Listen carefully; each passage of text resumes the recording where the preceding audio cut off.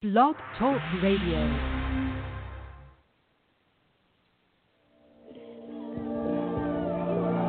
Y'all look me in the eye right now. Look me in the eye. Every single guy do his part. Do it for your teammates. This is it right here. This is all we got right here. You'll go get everything they got. They go get everything we got. It's a battle, 60-minute war. Just remember that. Get after them physically. Let them know we're here. Make them remember that. You got me? Yes, sir. I'm excited, man. I'm excited for you. There's not much else to say, but go play. I feel great about playing another game, but I'll tell you what. You know what I care about more than how you feel? How you play. Feelings come and go. Feelings come and go. Great players play great every snap. Let's make them feel it. Let's let them know we were here. Adversity's going to strike. We're going to give them some adversity, and they're going to give us some adversity. We got to get after them from the very beginning. We're the aggressors in this game. We're getting after them. We're putting them on their heels. I want to see the best that I've ever seen all season long right now. Let the man know across from you he's in for a rough day. It's going to take everybody's heart right now. We're Miami. Everybody talks about Miami having swag. You know what? Swag ain't dancing to me. Swag ain't saying I got a first down. Swag is whooping the man on the other side of you. That's what swag is. Swag is when the game's over, we win the game. And I'm counting every one of you guys to whoop the man across from you every single play. Your teammates are counting on you. Your coaches are counting on you. Your families are counting on you. Your wife is counting on you. You understand me? Get your jaw set for a knockdown, drag-out fight. And a knockdown, drag-out fight it was until the middle of the second quarter when Coach Rick saw the best he had seen all season, and the Miami Hurricanes exploded and seized the West Virginia Mountaineers and the Russell Athletic Bowl by the throat. The Hurricanes surged to a 31-14 lead by the middle of the third quarter and never looked back. There are so many superlatives that can be thrown out for discussion tonight as we begin this season-ending edition of CaneSport Live. But has anybody ever seen a better coaching job than what defensive coordinator Manny Diaz crafted, not just last night in Orlando, in holding a West Virginia team that had been averaging 507 yards a game this season to 229 yards, but really the entire season. Those kids had talent all along. They just needed somebody to believe in and to bring it out of them. Manny Diaz did that with an exclamation point in one of the greatest coaching efforts that has been seen in the ball program. There's so much to talk about tonight.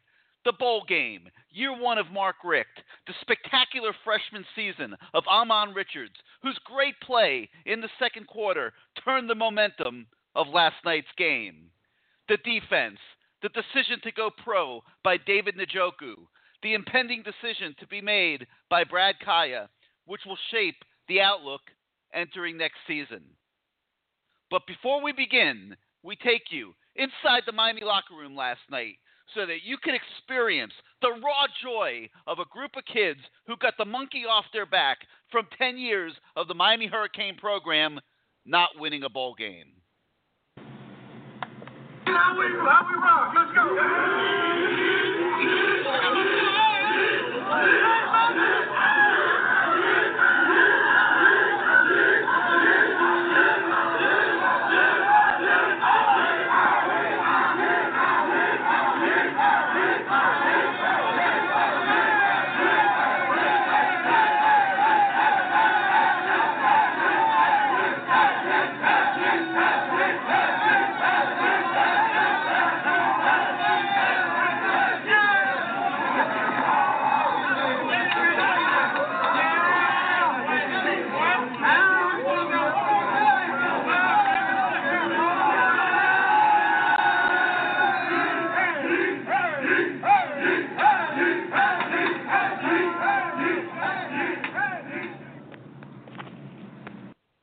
Hello again, everybody. I'm Gary Ferman, the publisher of CaneSport.com, back from Orlando as we once again welcome you to the fastest 3 hours in hurricane sports.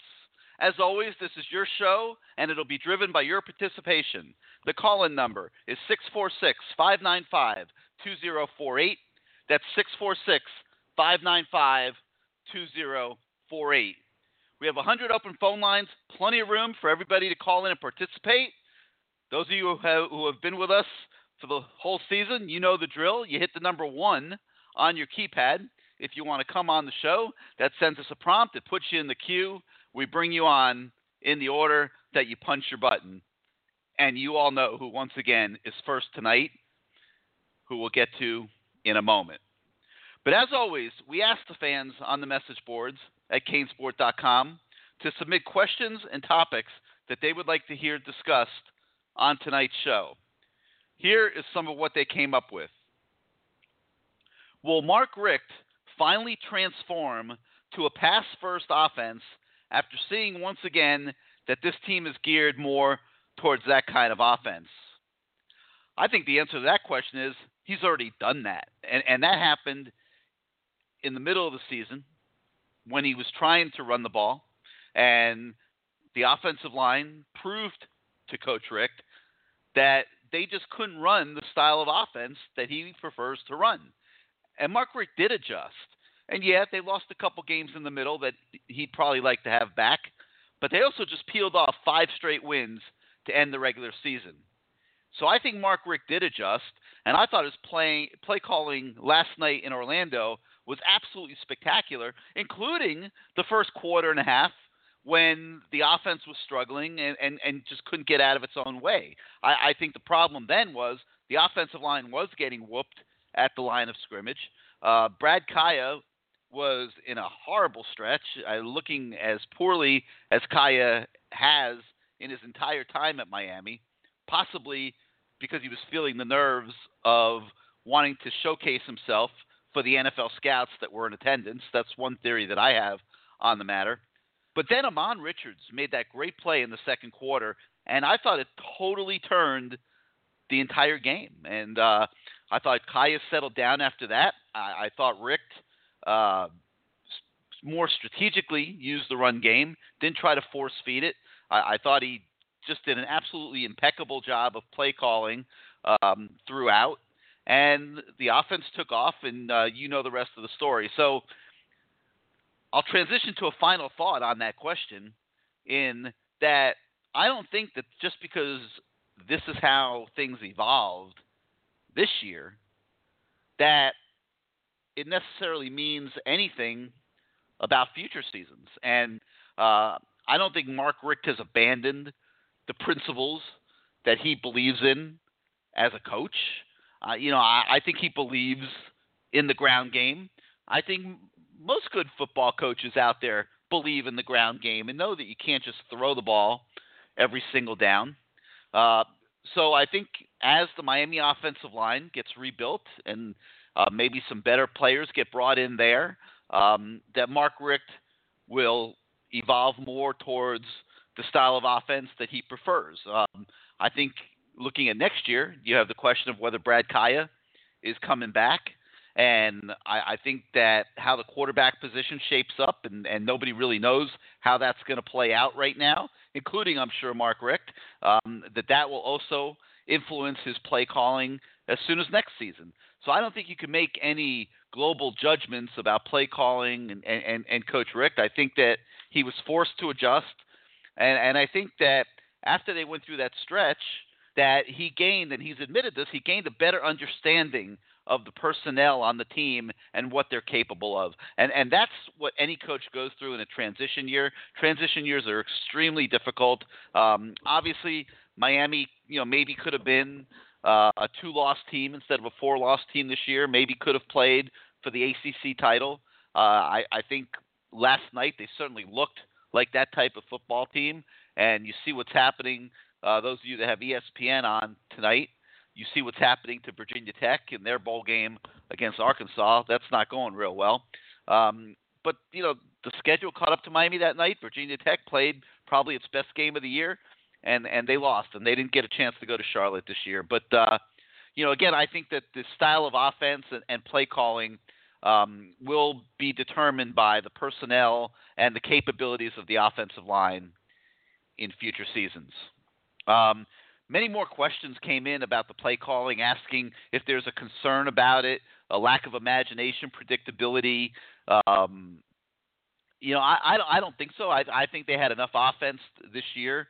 I think that Coach Richt in the offseason is going to have to take a look at the third down package. I thought Miami really struggled the entire season on third downs. I think they may need to get a little bit more versatility in their routes going into next season and look at why they struggle so much on third down. But other than that, I think the base of the offense was very sound and pretty steady throughout the year, and I don't see that as a major issue at all. We'll attack a couple more questions now and then kind of space the others in as the show goes along. Is Darian Owens a liability as an outside linebacker? Last night in the Russell Athletic Bowl, he looked too bulky and took horrible angles. I don't think it's fair to judge Darian Owens. He spent the whole year coming off injury, saw spot duty, didn't play an enormous amount. I thought he made progress and at times looked acceptable when he was out there on the field. But to have to go out there when Mike Pinckney got dismissed because of that horrible targeting call last night, just a bad circumstance that he got himself into. He was tackling the guy low. The guy just went down to his level, and they butted heads, but I don't think Pinckney was intending to hit him in the head when he launched his body for the tackle. But, Pinckney now probably will have to sit out, I believe, the first half of next year's season opener. But anyway, so, Darian Owens got thrown out there, and I agree, didn't look great, did take horrible angles on a couple plays, but now he's got the whole off season to continue to build his strength and get back in peak condition. And I think your judgments of Darian Owens have to wait until next year. I just don't think that it's fair to judge him very much right now. Obviously, a huge concern on a lot of people's minds. If Brad Kaya leaves, who would emerge as the starting quarterback next season? And that's something that you could debate, and you could pick several candidates. You might say Malik Rozier is a candidate since he's the only guy on the roster right now that has started a game. I know I personally have not given up on Evan Shirefs, who is an extremely smart kid. He's been having to build arm strength. But I believe he had been elevated to second team last night before the bowl game. At least that's the way it looked in the pregame warm-ups. Now, Mark Richt didn't make any official announcements in that regard, but I wouldn't sleep on Evan Shirefs. I think that he's a pure pocket passer, but he's a very smart kid, and I could see him possibly getting in contention to be a starting quarterback. Obviously, a lot of people are going to be wanting to see more of Jack Allison in spring practice to see what he might bring to the table and see if he can be a candidate in this derby. There's others, including CaneSport's Matt Shodell, who think next year's starter is going to be either Cade Weldon or N'Kosi Perry. Now, Weldon's going to have a head start. He will be here for spring practice. N'Kosi Perry will not come till the fall. I personally think N'Kosi Perry is going to be a superstar at Miami and is the future of the quarterback position. Now, does that mean he becomes a starter his true freshman year? I don't think anybody can predict that right now. I know Kaya did it, but that is not a desirable situation. I don't think that Coach Richt or any other coach really wants a true freshman starter if they can avoid it. So we'll see. I mean, it's going to be interesting, but I don't think that right now that you could really predict who the quarterback is going to be next year for your Miami Hurricanes. All right, we'll get to a few more questions as the show continues, but I know a lot of you have a lot on your mind. The excitement in Orlando was off the charts last night. Tens of thousands of fans hanging around for the trophy presentation, chanting one more year at Brad Kaya. The players working the perimeter, shaking hands with all the fans, the joy on the faces of the players and coaches, something that has not been seen around here in a very long time at the end of a football season. So it was just a big, big night for Miami, no doubt about it. It was a game that they needed extremely badly. The fans, everybody loves to complain all the time. I wrote this in my column today about the lack of respect, about the fact that the big-name recruits around the country don't show Miami the respect that they would like to see, including some of them locally. That, why isn't Miami getting more 5 stars and 4 stars and things like that? Well, I very consistently have said that respect has to be earned, and Miami football has not earned a lot of respect in the last decade, and I thought last night was a major step forward in that direction. And nothing like an impressive performance like that to end a season with so many of the key recruits sitting in the stands watching, so many others watching at home, and obviously college football pundits, watching with an interesting eye, since it was one of the more appealing bowl games of a way too long bowl season. So that was a big win last night, and I'm sure you guys have a ton to say about it. So let's go out to your phone calls. The number is 646-595-2048. That's 646-595-2048. And we're going to begin tonight. Oh, Greg was there, but I guess he had to go have dinner or something. We'll probably hear from him later. So let's go out to the 305 now, and let's get started on tonight's edition of CaneSport Live. Welcome to the show. What's up, Gary? How you doing? Doing great. Who's this? Schmeyer 55.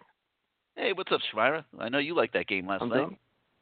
I actually really did enjoy it. And if you go back to every one of your CaneSport Lives for basically the whole year, the first thing I always say is the best coaching job I've seen a defensive coordinator do at Miami in all my decades of living, my 35 years. It's unbelievable with that. We both know that they're not all 5-star kids. He's mishmashing a bunch of young kids, a bunch of freshmen, and it's just unbelievable the way those kids are playing. Well, let's rewind that for a minute, because I agree with you. And first, let's point out that he lost arguably his 2 best players in Jermaine Grace and Quan Muhammad before the season began. Let's throw in there that he was starting 3 true freshman linebackers that he personally was responsible to coach. Didn't really have a lot of proven guys anywhere else. Ended up at the end of the year starting Malik Young at corner opposite Corn Elder. And, we could go on and on, but the thing I noticed, Robert, was every single guy, and I can't think of an exception, every single guy on the defense was a better player this year than they had ever been before. And that is the best tribute that you can give coaches. It starts with Manny, but it trickles down to Mike Rumpf, Ephraim Banda in the secondary, to Coach Cool on the defensive line. They all have a lot to be proud of, because let me tell you something, that was a marked improvement. I mean, those kids are playing fast, and I don't know about this word, but violent, is that a word that you could use to – the defensive line, those guys are they're hungry. Coming in, I hate to even bring it up, but D'Onofrio and the way they used to play, and they always used to get run over. These guys are looking to hit someone and hit them hard and vicious. And I haven't seen that in I can't even remember. I don't even remember. My memory is now fading, but geez, at least 10 years. And those were with good players. Can you imagine when they get a full cycle of players in there? By the way, Jeff, you jinxed this Virginia Tech team. They're going to come back and win this game. You watch, and you're going to mess up my bet. I'm going to hunt you down for money for jinxing me for that. Have they cut into that lead? No, the Arkansas guy just threw. He just threw a pick. You watch. Okay, they won't cover, but they'll come back. Getting back to what you were saying, and Mark D'Onofrio obviously took a lot of heat, and it was all deserved. But he's not a bad guy, and you certainly don't wish him anything but future success in his career and endeavors and wherever it goes. But you have to wonder what he was thinking after all the firestorms and all the criticism and all the times that people in the Miami football community tried to get him to change his ways and change his style of defense, you have to wonder what he was thinking, because he was watching last night, and you have to really just wonder, like, and I'm sure Al Golden was probably watching too, like what they're thinking when they watch the same kids, for the most part, other than the linebackers, that they were playing with and had out there, playing at such a higher level than they ever had. I was very proud to be a Hurricane fan last night. Something I have not been in a while. And let me ask you a question. Do you think, how badly does Mark Richt want Brad Kaya to return next year? I think it's a legitimate question that isn't as obvious as many people think. I think only he knows that.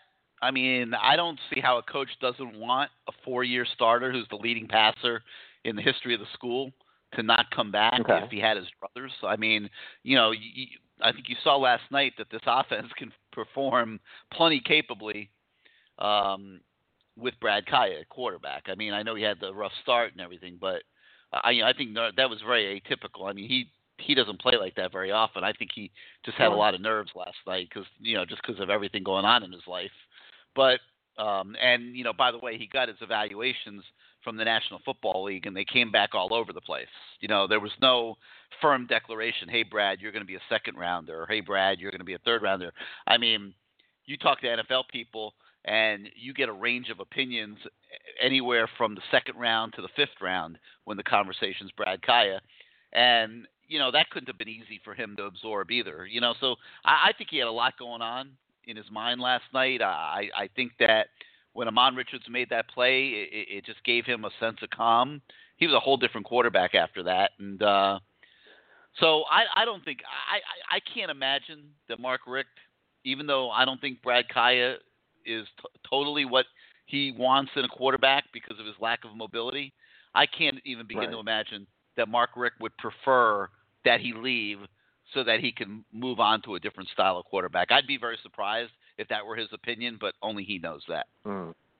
Sure. No, I agree, but and a lot of the passes this year, and Brad Kaya wasn't hitting on the long 50-yard plays. They ended up being 50-yard plays, but they were throw to Amon Richards and then watch him take a 5-yard play and make it into a 60-yard run, or throw to Njoku and watch him do something like that. He did have that nice play to Berrios, but you're talking about just athletes that were just tremendous all year that really stepped up for him, made him look a little bit better than he actually was. But I'm not putting David Njoku is going to get Njoku's going to be a first-round draft pick. That kid's. He looked like a men versus boys out there in the whole year. But that's wow. And I still think he was underutilized. Like I said, you go back every week when I called in, I said, how do they not throw to this guy 10 times a game? He's a total mismatch. And they did throw to him often, but you're talking about a first-round draft pick. Those don't come around. At the University of Miami they come around, but it's not like they're not every day you see that. Ooh, well, I think it was Mark Richt's first go-round. It was his first go-round, Robert, number one. And number two, Njoku was a redshirt sophomore this year. Like, I don't think that it even occurred to the coaches until the very end of the season that David Njoku was going to the NFL after this year. I think that they, probably figured he'd be around for another year or two, and so there wasn't like this urgency, like, man, we got to get him the ball while we have him. Right. He had a decent season. I agree with you. If you know that he's leaving, maybe you showcase him even more. I'm not sure about that. I think Stacey Coley certainly got that kind of treatment this year and got a chance to showcase his abilities quite a bit. But I don't think that coming into the year that anybody really suspected that this was going to be it for Njoku. And what are your indications of what do you think Kai is going to do? If I had to make a bet, I think it would be that he would go, because I don't sense and I have some sources into his camp, and I don't sense that there's a lot of worry about the money and leaving money on the table.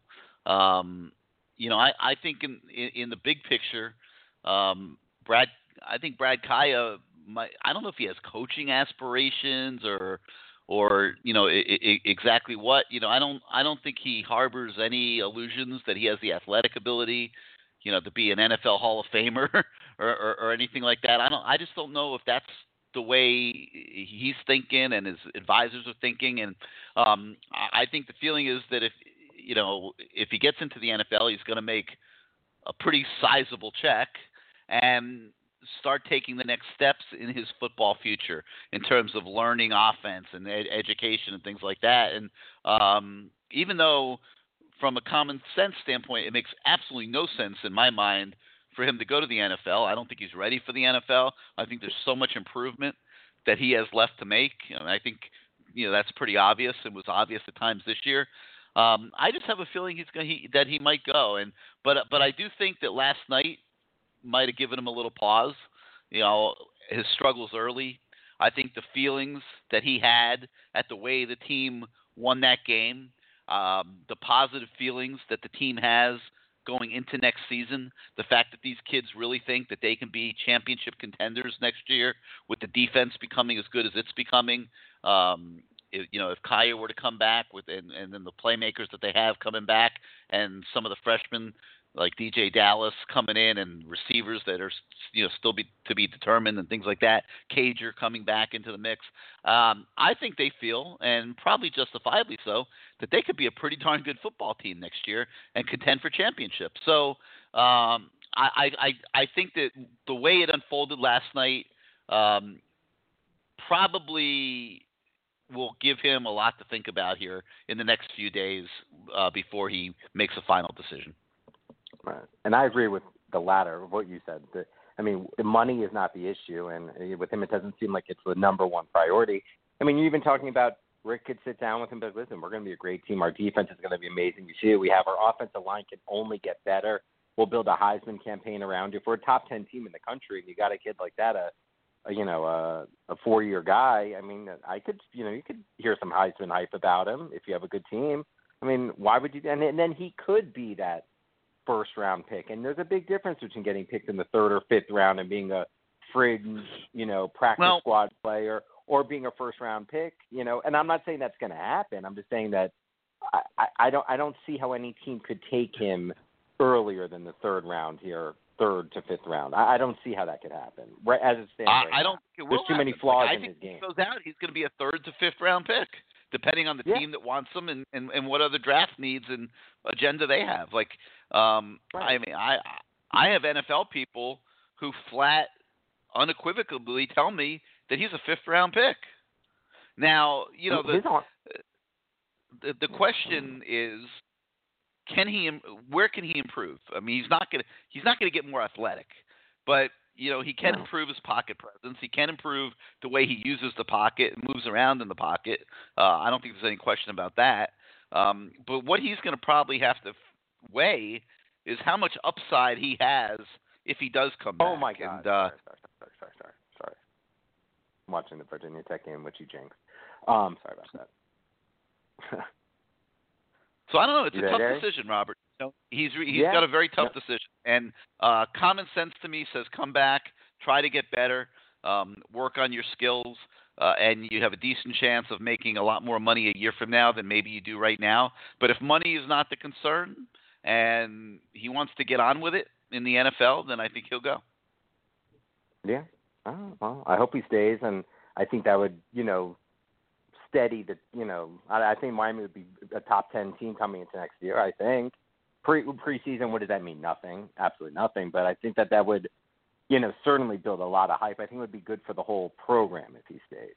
But we'll see. I have people, what do you got with recruiting? They don't think it matters.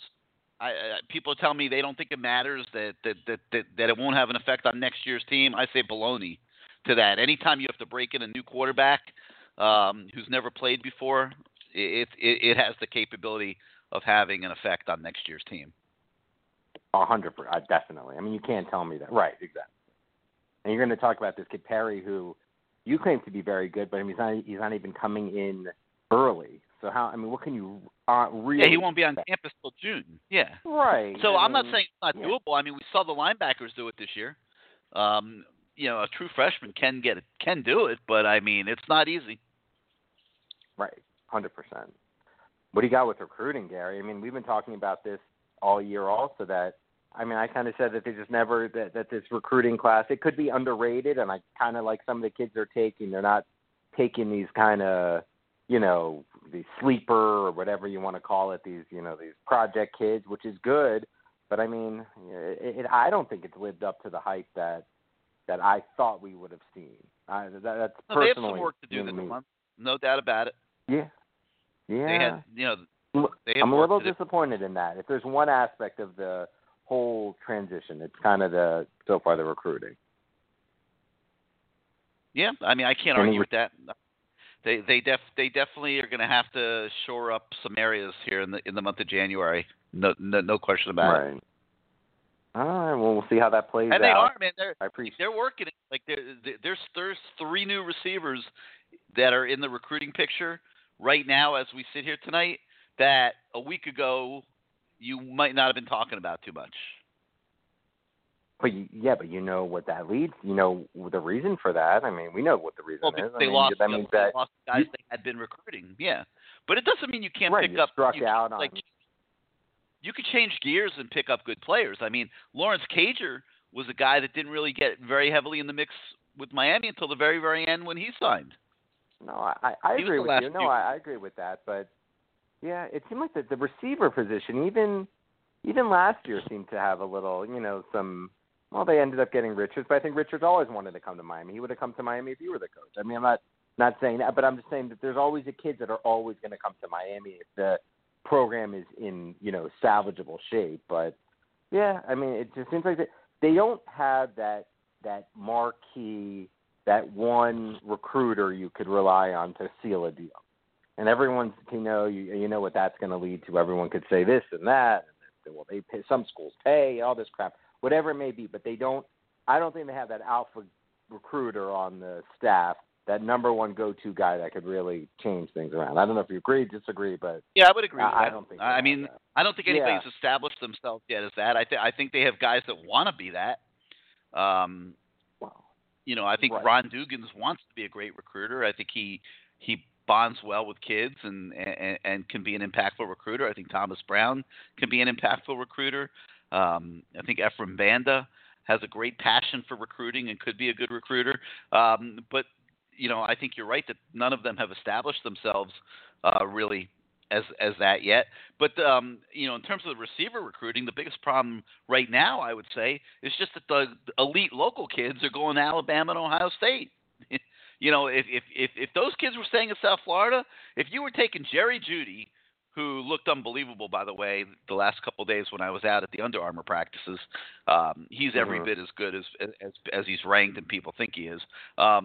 If Jerry Jeudy were going to Miami instead of Alabama, and if Trayvon Grimes were going to Miami instead of Ohio State, and with those two, you're putting DJ Dallas, third guy, and maybe this Jordan Pouncey kid from Winter Park, or or even if Harley had decided to come to Miami instead of going to West Virginia or whatever, if you were putting a receiver 100%? Class together like that, you'd be looking at it obviously totally differently. So the problem is that the elite ones from South Florida are leaving, and that's why you see Miami right now putting enormous effort already into Mark Pope from Miami Southridge, who's going to be one of those guys that are considered elite-type receivers in next year's recruiting class. Alabama is already trying very hard to get their claws into Pope, and that's why you see Miami right now putting such enormous effort into him, to the point where Coach Cooney from Southridge is rumored to be getting a support job at Miami because he will help them even more with the kids in the southern part of Dade County, where he has all those connections, and particularly in the near term at Miami Southridge, where there's been so many prospects in the last year or so. So we'll see what happens there. No announcements have been made in that regard. That's just a well-traveled rumor right now, but it does look like it's something that might happen. But either way, whether Cooney becomes part of the support staff or not,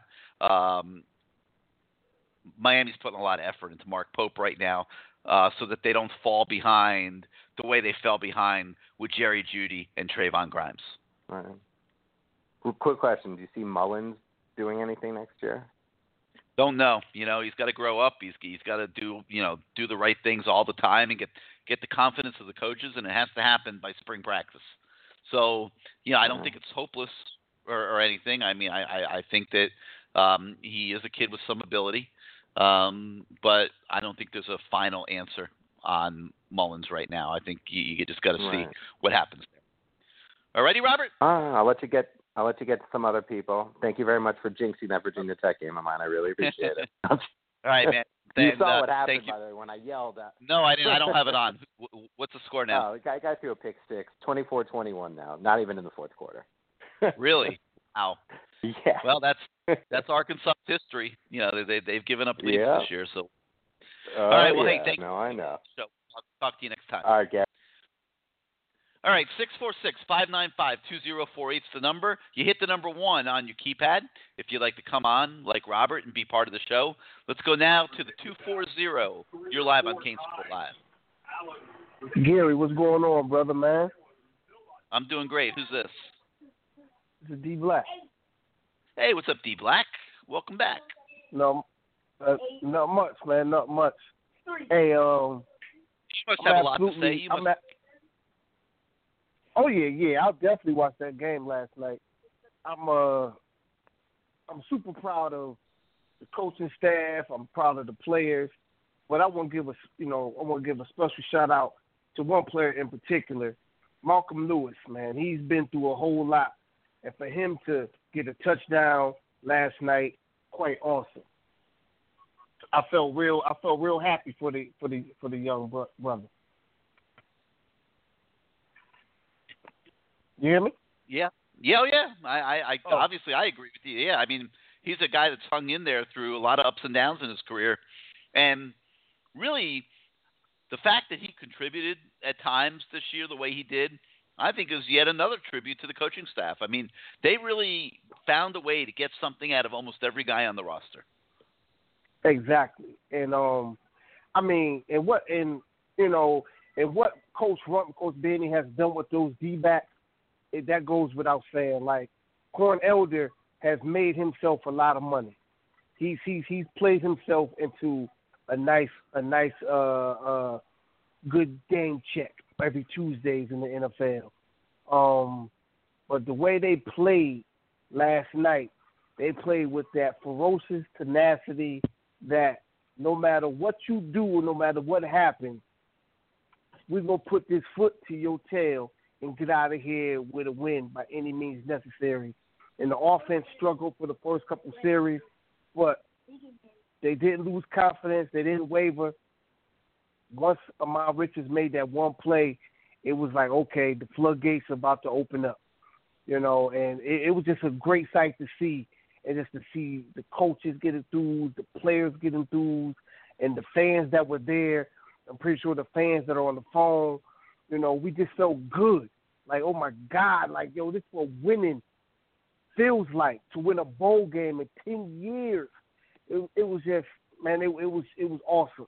I was here watching it with my sons, and they were super excited. I mean, it was like winning the national championship, so to speak, since we haven't won a bowl game in 10 years. And just seeing the play from everybody raise their game up. And even when Pinckney went out, for the defense to step it up an extra notch to make sure we won that game, it says a lot moving forward into the future. It just says a lot. Well, I think, D-Black, I think that West Virginia was a little overwhelmed by how badly Miami wanted to win. Dana Holgorsen kind of referred to it after the game. It was quite noticeable that the game meant a lot more to Miami than it did to West Virginia. not an excuse for them getting dominated the way they did. It's more of a tribute to the effort that Miami players put into the ball game, and they wanted it bad. And after they won it, I don't know how much of it they showed on television, but did they show you the trophy presentation and things like that on TV? Nah, so you didn't get to see any of that. But I got to tell you something. The degree of happiness that you saw out there, I mean, it was like those kids won the national title. I don't think whoever wins the national title will have any more spirited and any more passionate of a post-game celebration than the Miami players had last night. Right. I agree with you. And, Joe Jackson is going to be an absolute monster. Once he gets I don't know how they keep him off the field, quite honestly. I don't know why. Right. I mean, I don't know how he spends so much time on the sideline. I mean, that kid to me is it could be Daniel Stubbs. I mean, he had, I think, 8.5, 9 sacks this year in very part-time duty. I mean, can you imagine if he played more? Exactly. And if you watched last night, they couldn't block him. No. They could not block him. It was like whenever he was ready to get to the quarterback, he got there at will. At will. Yeah, I don't know how they take him off the field. It's gonna be interesting next year when he's even better. I mean, he's going to go through the off-season conditioning program now. He's going to get stronger. That's a superstar right there. I mean, that kid's going to be big time. And even Chad Thomas showed glimpses last night of what he could be, of that 5-star rating he got. He showed glimpses last night, and with the 2 defensive ends that we got coming in, it's open season on all pass throwers next year, Jack. I'm telling you, it's open season, and those 3 freshman linebackers are going to do nothing but get better. But another thing is we get linebacker depth coming back. Hopefully, Owens gets healthy with his knee. Who's the other linebacker that got hurt with his knee? Wasn't it Gardner or something like that? Gary? He was playing middle. He was playing the Mike back in number 52. He hurt his knee in like one of the opening games. Oh, Jamie Gardner, yeah. Yeah, Jamie Gardner. Yeah, boy, that was so long. That was so long ago. I had a pause for a minute, but yeah, he'll be back. He'll be back in the mix next year. Right. Exactly. So now, we can get some depth at that position. And Coach Rick, I'm confident that he will secure this recruiting class. And I was checking out the board earlier how, the Notre Dame commit the decommit from Notre Dame, how he's starting to, I think we're going to get him and whoever else. So, I mean, everything is on the upswing. The pendulum is moving definitely in a positive direction. But, I'm just like, I can't wait for it to get here. But I'm being patient. But I'm just so happy that we finally got this win. And I'm always proud of my Hurricanes. I walk around proud, whether we win or we lose. I walk around proud. I throw up my U. I talk trash, but win or lose. And last night, I was on the phone with everybody talking about pay me my money. Pay me my money. You owe me. Pay me my money. So, I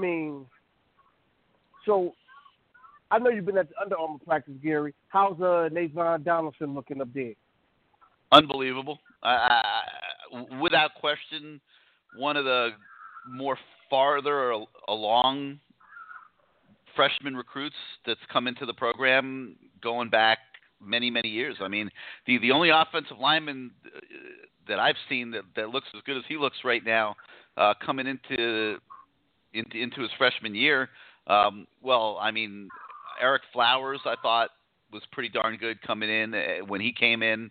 Obviously Bryant McKinney was pretty good when he came in, but he was already an older kid. I mean, he was already a couple years older than Navon Donaldson is right now. I mean, this kid looks like an NFL lineman right now, and he's really far along in his technique and things like that. And there's no doubt in my mind he's going to start next year. I think he's going to start as a true freshman in his first year. Well, that'll be good, and he'll be here in the spring So he'll go through the the off season conditioning, the mat drills and stuff like that. Couple more things, and I'm gonna let you go. I know you got a bunch of people on, so a couple more things.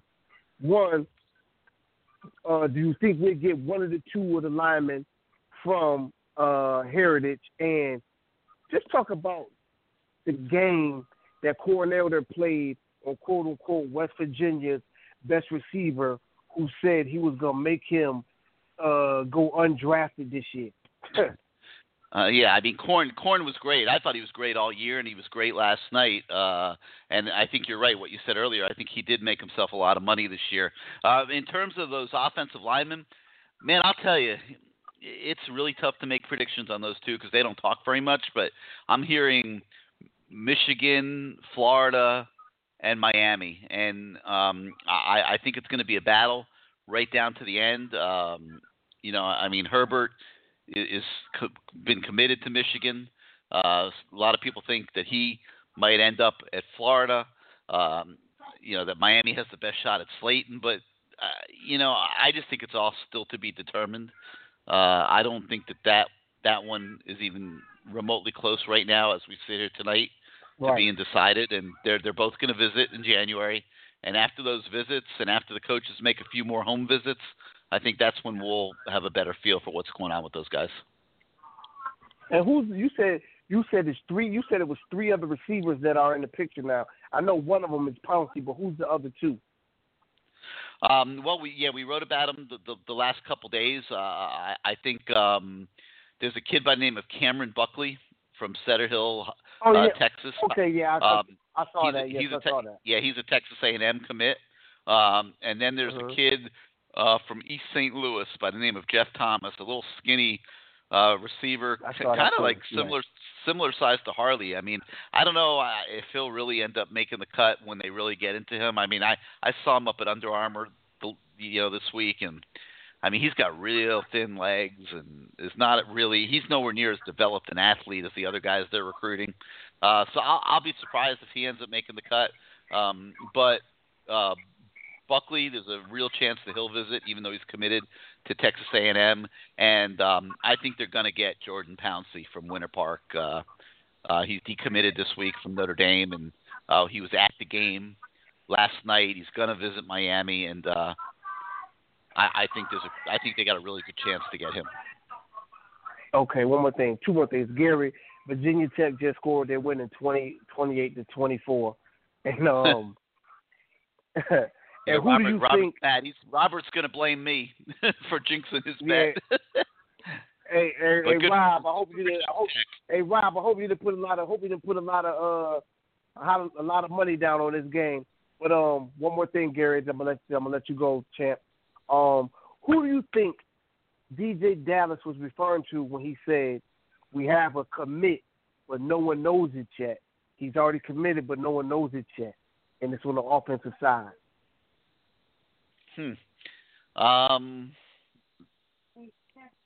Maybe McFarland. I'm just guessing that could be somebody he was talking about. Maybe he thinks Pouncey is coming, which is a possibility. I would say he's a possibility. I don't know.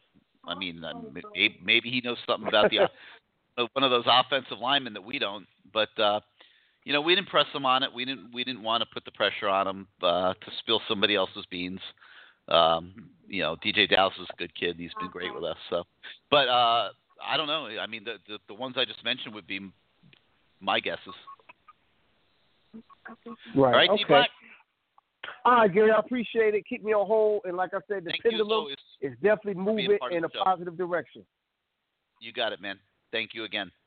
All right, 646-595-2048. You hit the number 1 on your keypad if you want to come on the show. Let's go to the 678. You're live on CaneSport Live. You doing what you want to do now? Are you with us? You're talking to the wife? All right, I'm going to come back to you in a minute. Hopefully you get your act together. Let's go to the 917. You're live on CaneSport Live. Hey, Gary, what's up? BK Hurricane. What's up, BK? How you doing, man? You enjoy the game last night? Yeah, man. I was sick at work just thinking about that game, just looking at all the trash talking that West Virginia was doing. I was literally sick. Couldn't wait to get home. Yeah, I and don't watch get that. the game. Like, I don't get what they were thinking. Like, well, what was the point of all that nonsense that they were trying to stir up there? I think that they were just, they saw their 14th ranked record, their 14th ranked rating, whatever it was, and they thought that Miami was beneath them. So Yeah. I guess that's what That might that be was reading all too about. much into it. They may have just been boys having fun, I mean, it's natural trash talk. I mean, hey, Corn, I'm going to destroy your NFL draft status. Like, I mean, that could be just boys being boys. Yeah, but the Canes kept their cool, though, which was the good part about it, The Canes kept their cool, but, I'm just glad they came out and had a good performance, set the tone for the spring. But just a quick couple of things, like even, I was looking at, our class so far, and I think those 3 freshman linebackers we have coming in, I think they're going to make an impact, especially the Jennings kid. I really like that Jennings kid. I think it's from Jacksonville or something like that. Yeah. Brandon Jennings? Yeah, it's going to be tough. It's not going to be as easy at linebacker to make an impact coming in as it was this year because of all those guys are solidified now. Yeah. But, I mean, Jennings will provide depth next year, I think. Mm-hmm. And, like I was and thinking, Snead, I don't see Snead being a factor next year, and I personally don't see Wilder being a factor next year. Snead is hurt, right? Am I correct? He's coming off an injury. I think he's going to need time. And Wilder, I think, has to develop a little bit more physically. I mean, I'd be very surprised if he's big time in the mix next year. It would be like a tweener anyway, like a safety / He is for me. We'll see. A tweener. We'll see. Yeah, I think he is, but we'll see how it plays out. Okay. Like quick thing. Like it was. I got into it with a lot of guys on the message board like earlier this week. When I got into it, but long conversation was a long string about the importance of having Kaya back next year. And I think it's more you bring Kaya, hopefully they could convince him or hopefully he decides to come back next year so you could develop a quarterback for 2018, so they could really concentrate on developing the next quarterback for 2018 because 2018 is big for us. It's big. I kind of mentioned it. We have LSU on the schedule in 2018. Every year is big. I mean, every year's big now. The program took a big step forward last night. Every year is big now. There's no not big years. Yes, we got the West Virginia thing off our back because they laid it on that started off this downward trend for us, and then LSU capitalized that in that bowl game where they beat us 40-0. So we got one curse out the way. We're gonna get that LSU curse out the way in 2018. But next year it's important because I was looking at the schedule for next year. I don't think there's one game where we'll be the underdog next year, maybe Florida State. Oh, you'll definitely be an underdog at Florida State. Yeah, Florida State. That's it. I'm looking at the schedule. I'm like, if we get Kaya back, especially with what we have, we shouldn't be an underdog in any game. And it'll be similar to this year. Florida State. It's going to be similar to this year. I mean, there wasn't a game. Figured it out now. There was not a game this year that Miami was outclassed not by anybody. Yeah, but in that 4-game stretch, I think it was more of Mark Richt still trying to get an idea of what he was working with, and maybe he realized it a little too late. But now he knows they had it too easy the first 4 weeks, and it gave them a false sense. It gave them a false sense of what they were. There's no doubt in my mind. And losing the Florida State game, even after outplaying Florida State, polluted the whole thing because now you have a loss. Then the next week against Carolina, you've got a mental and physical hangover from that game.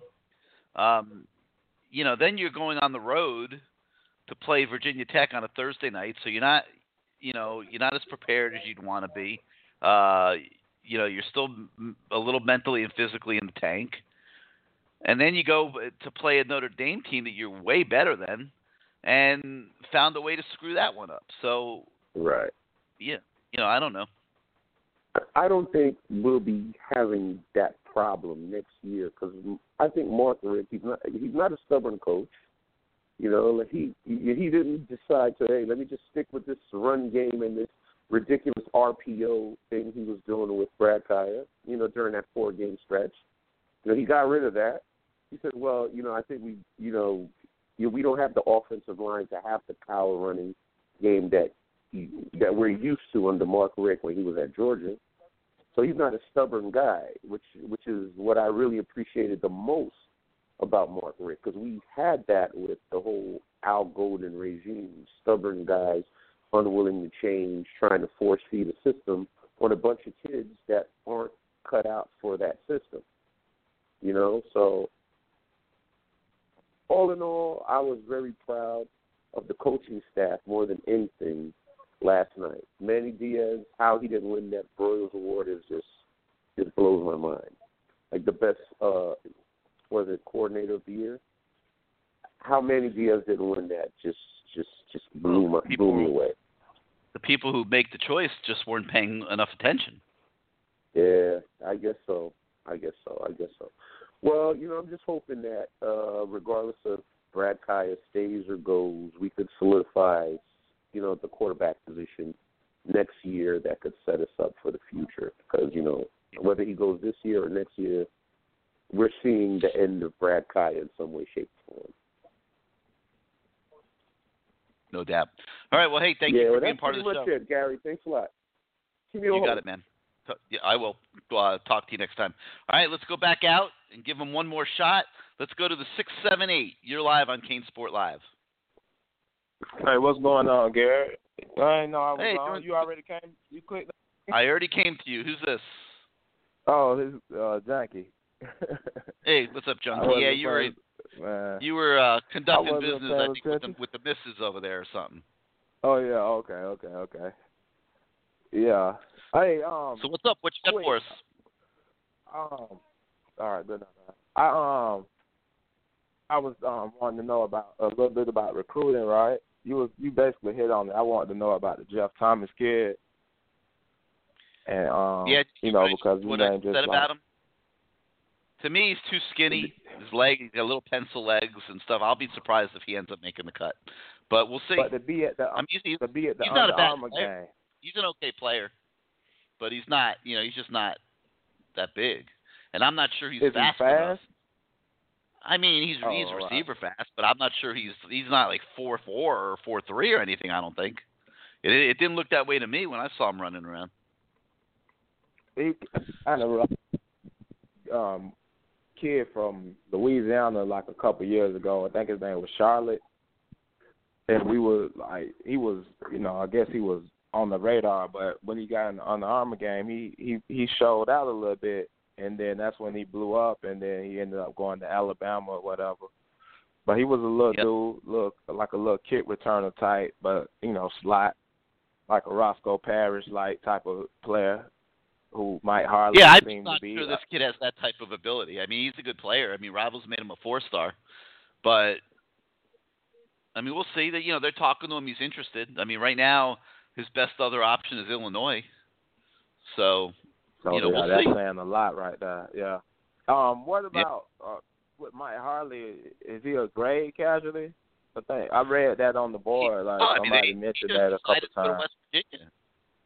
He just decided to go to West Virginia. I don't know if he's having second thoughts, or I know I'd be if I were him, but he just decided he was going to West Virginia. That kind of seems suspect. Did the Big Three offer him?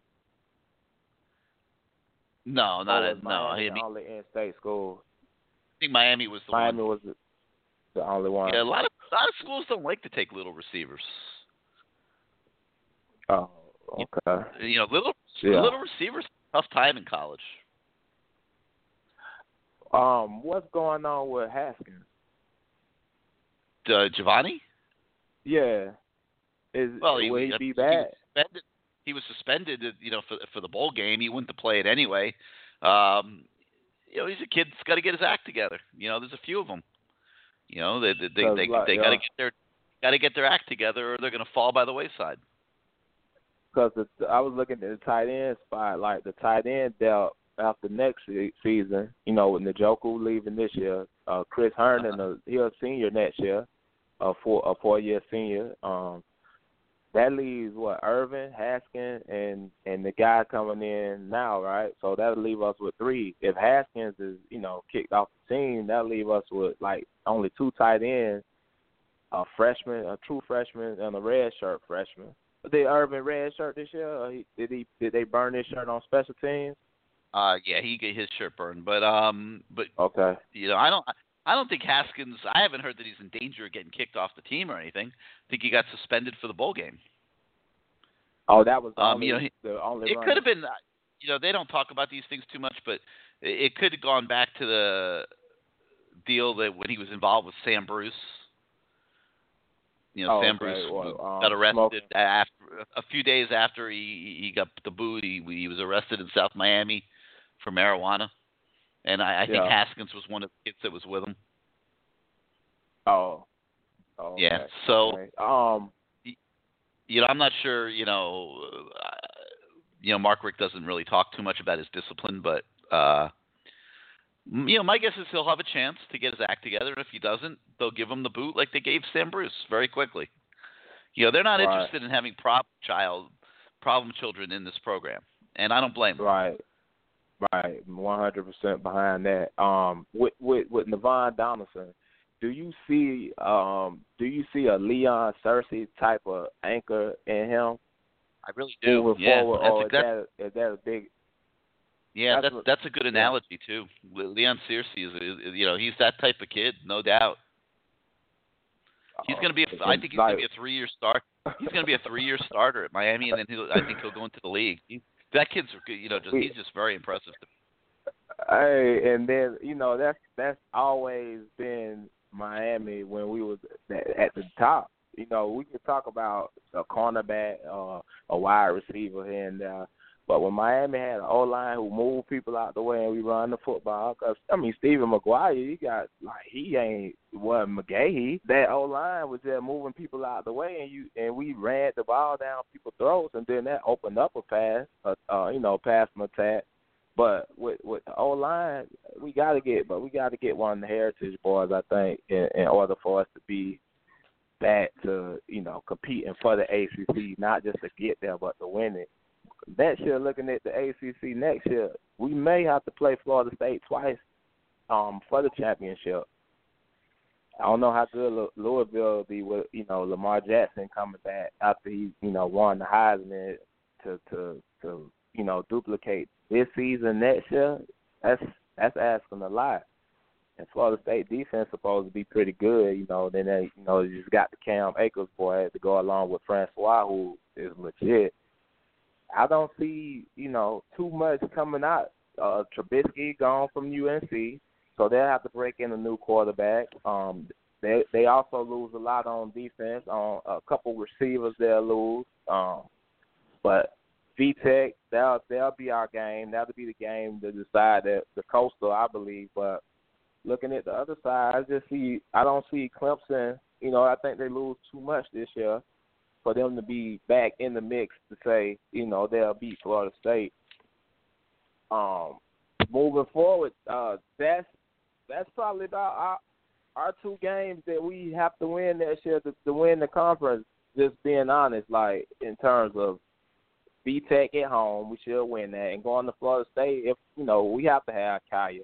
I don't see us going to Tallahassee and beating them with Jack Allison or Malik or even Perry. I know Perry is legit superstar in the making, possibly, you know, if everything, you know, turn out to go the way it should go with him. But year one, I don't see him being that type. I don't see him going to Tallahassee and winning. I see Kaya is the only quarterback on our roster who legitimately, you know, can go into dope and win that football game. But, you know, I guess we'll see what's going on down the road with the O-line. You know, having, you know, Donaldson locked in already, I think we got to get one of the heritage boys, and then we should be pretty much set. Or we can get Bateman out of Alabama too. So, I mean, the O-line, that's the problem that held us back. In my opinion, that was our biggest issue with winning the ACC this year. It had nothing to do with our cornerback. Maybe a little doubt, but for the most part, all our problems came because our O-line was getting whooped. And when you get the O-line getting whooped, that's how you average 2 yards a carry because you can't run the ball. So you pretty much one-dimensional, and now, teams get to tee off and run free at Brad. So, hopefully we get that squared away. You could just put me on hold. That's all I just wanted to touch. I wanted to really find out about the Jeff Thomas kid. I see, he pop up on the radar and hadn't heard from him all year. So anything on him. So I think they're looking at a lot. They're looking to expand the base of receivers that they're recruiting, and I think they're taking a look at the kids that are not committed right now, and Jeff Thomas was one of them. And how serious they are about him is yet to be determined, I think. But wouldn't Coach Cool have a good inside track to that? That's what I would be thinking. Coach Cool would have the inside track to Jeff Thomas being, East St. Louis, and all the years he recruited that area. I don't know. I mean, I would say not necessarily to that. Okay. All right, Junkie. Well, that's it for me now. Thank you for being part of the show, and we'll talk to you next time.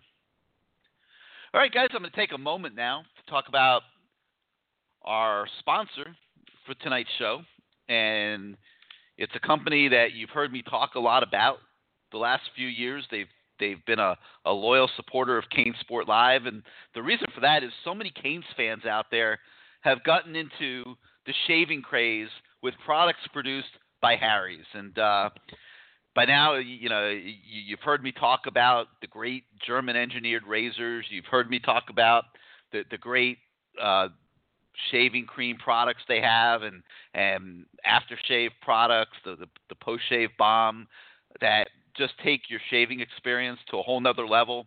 Hundreds of listeners to CaneSport Live are out there shaving every morning with Harry's razors, and everywhere I go, whether it's Orlando or Coral Gables, I always seem to run into a CaneSport subscriber or CaneSport Live listener who points out, hey, I got those razors from Harry's and I really like them. And Harry's has really been a big hit with the Canes fan. And the thing I love most about shaving with Harry's products is the closeness, the comfortable glide, the quality of those German-engineered blades. And you've heard me talking for the last several weeks about that fantastic offer that they had put together for the holidays with those gift shave sets. And they were so popular that Harry's called a couple days ago, and they said, Gary, you know what? We've got some of these gift shave sets left, and we would like to offer them,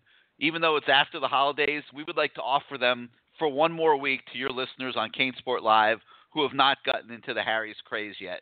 So that brings us to tonight, where Harry's once again has a special offer for fans of the show, and they will give you $5 off your order when you enter the code CANES at checkout. And those gift shave sets, they start at just $15.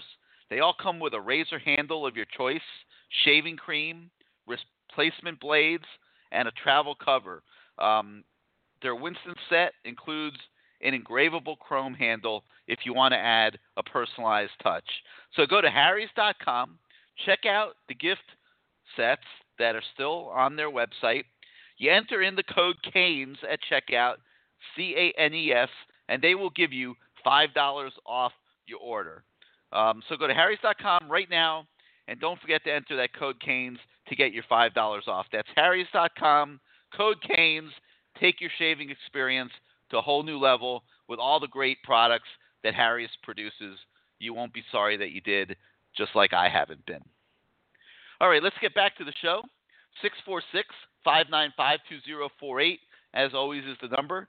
You hit the number 1 on your keypad if you'd like to come on the show. And we're going to continue on now to the 706, where you are now live on CaneSport Live. How you doing tonight? Hey, what's up, Gary? This is Sebastian, man. How you doing? I'm doing great. How you doing, Sebastian? I'm doing pretty good, man. I was so good to see the Canes really beat a good opponent. You know, that's the one thing Al Golden never had. He never had a signature win, and Mark Richt was able to accomplish that in his first year. We need to think about that for a second because prime time on television, and they dominated. Once Amon Richard made that touchdown, it seemed like they became a totally different team. A couple of things I want to just point out, too, is some of the things that I saw this year from the team was just improvement by so many different players. And it seems like you alluded to earlier how he just got so much out the team. And I'll give you a prime example. Players like number 57, I can't think of that linebacker. I thought he was just going to be a straight dud. But, he contributed Mike this Smith, year. Yep. Mike Smith, he contributed this year. I don't know what happened to number 34. I don't know if he got hurt, but he didn't. I didn't see him much, but that was one player. I thought they got a lot out of Stacy Kohler this year. He wasn't a deep threat, and I think sometimes I don't know why they didn't do that. But as far as underneath routes and showing up in big games, I think he made a lot of money this year. I think he's going to get on an NFL team, and they can continue to develop him. Corn Elder was just phenomenal. There was an article where no receiver had more than 50 yards catching all year on Corn Elder. I'm not saying he was a lockdown corner, but he just played. He was pretty close. Great, He just played great. But what I wanted you to talk about is I want you to just talk about, because I've said it before, Miami's never going to get nowhere unless they have a coach with championship pedigree, and Mark Richt has that. And this is what I mean by that, is he was just calm all through the year. He was just a steady hand. He knew he had a good pulse on the team in regards to what they needed to do. And I thought his comments at the half was just spot on when he just said, they just whipping us at the line of scrimmage. We have to find a way to get something out the run game so we can continue to make some balance. But it's like the players believe they had a coach that knew what they were doing. Could you talk a little bit about that? I agree. Listen, first year, he knows he's not going anywhere. He's got a 6-year contract. He's making $4 million a year. He was brought here to bring the Miami program back, and bringing the Miami program back is not a one-year project, okay? It's a multi-year deal. He's in it for the long haul. He's building the program the right way, and I don't think he put a lot of pressure on himself about this season, and I think that's why he looks so calm no matter what happened throughout the whole year. Obviously, he's a coach. He's trying to win every single game, and didn't really put a ceiling on what he felt the team could do. But let's face it, the offensive line was pretty average this year, and it was going to be hard.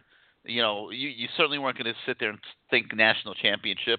With the quality that you have at that position, and it's very hard to run a consistent offense week after week if you don't have a really good offensive line. And everybody looks at Alabama competing for the national title every year. Well, it starts up front, and they always have great offensive lines and defensive lines. And, but to get more direct to your question and not get all wordy here, I think that he had just a relative state of calm, and I think that's why you saw that out of him this year. And he was methodically, going about his business. And obviously, the losing spell in the middle, I'm sure, threw him for a little bit of a loop. I don't think anybody expected to lose 4 straight games in the middle of the season. But he, I thought he did a really good job adjusting, and the last 5 games, I thought he was great. And if Mark Richt can sustain his level of coaching that he gave you the last 5 games over the long haul of an entire season and then multiple seasons, this program is going to get pretty darn good again. And you see where the defense is going. He made a great hire in Manny Diaz, and people are going to notice, and people are going to take shots and want to hire Manny Diaz away. But I don't think he'll leave. I really don't. I think Manny Diaz has bounced around. He understands this business. He understands how fast you can go from the penthouse to the outhouse as a coach. And I don't think he's interested in bouncing all over the place anymore. I mean, this is a guy that a couple of years ago was at Louisiana Tech, okay? So, and he did 2 stints at Mississippi State. So, I think that he's got a nice foundation here, and he's got a good thing going. And if he could coach at the level that he coached these last 5 games, and stretch it out over the long haul, then I think you really have something here. And the onus is going to be on him to do that. And I think the expectations of him doing that are going to get more pronounced with each passing year. Gary, I totally agree with that. And what I want to add to that, because I know you got a lot of callers on there, is just the way the defense played fast. They were always in position. They were never outmatched. The last 3 years, it was so hard watching Miami. I mean, we would get in 3rd and 2, 3rd and 4, and I never had confidence we would ever stop them. I never saw defensive, and I've talked about this on the show, I never saw our D tackles make plays behind the line of scrimmage, and they do that consistently in this defense. I mean, they're tackling ball carriers, disrupting stuff, and the defense this year, we have to say as Canes fans, impacted games. The defense that we put on the field impacted games. The games that we won, the defense had an impact. They were doing things that disrupted the other offense and really kind of created that. So I just want to say hats off to the team and everything that they've done. I want to transition to a couple of things I want to point out. I'm looking at our recruiting, and I just think there's 2 areas we need to shore up. That's the wide receiver and that's the cornerback spot. Now, I'm looking at Brian Edwards. I'm looking at Henderson. I'm looking at Javonte Dean. And I'm thinking if they all want to come to Miami, I think we need to find spots for them. I mean, we're just going to be so weak in the secondary next year. I don't see how you turn any of those guys down. I'd love to have the heritage guys on the offensive line, but if we get none of them, if those 3 guys in the secondary want to come to Miami, we got to find spots for them. I don't know what your thoughts is on that. The other area that I see that we need to find spots for is those wide receivers. We need to have at least 4 wide receivers in this class. We got 1. I think we have 2. I think we're going to get that Notre Dame decommit. But I really believe the crown jewel of the class, and I don't know what you think about it or what you feel about it, if we get that kid from Louisiana, I just think, I mean, he's just a game changer. Smith? Yeah, Smith. I don't think that one's looking real good right now. I don't know. We'll see. I know, and unless we pull a woolly out our hat or whatnot, but even if we don't get him, if we just get 4 solid receivers and we get that transfer from the Notre Dame transfer, I think we'll be okay. Nobody talks about like Rodney Scott, so I don't know if there's any type of like sleepers in South Florida we could pick up on. Give me some hope in regards in that aspect, and I did not answer my last question. I don't have it. On the I don't have it recruiting right now. side. I think DJ Dallas will be a receiver. Obviously, you have Evidence Njoku. I agree with you that I think they're going to get Jordan Pouncey. Who your 4th guy is going to be, I don't know yet. We'll see. We need that 4th guy. We really need that 4th guy. Now, I want to start talking about next year recruiting.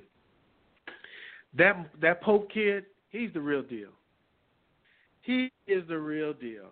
And I work around a lot of Alabama fans, and I tell them all the time, Alabama's not Alabama without Cooper. They're not Alabama without Calvin Ridgely, and they're going to get Judy. But if we can nab Pope for next year, and you talked about it a little bit, those are the game changers when I look at the season going forward saying, you know what, I can know where our tickets are going to be when it comes time for bowl season. Because those are not just every kid. Those are kids that step on campus that turns out to be like a Yachil Green, that, I mean, from the time they step on campus, they really changes your whole entire program. So if you could just talk a little bit about that and talk a little bit about if we can't do anything else in recruiting, just 2 or 3 guys we just need to nail down that are really just kind of solidify our class. Just talk about those 2 areas. Put me on hold. Want to wish you a happy new year. But if you could just talk a little bit about that, I need to have some hope because I'm just so geeked about how we finish out the season.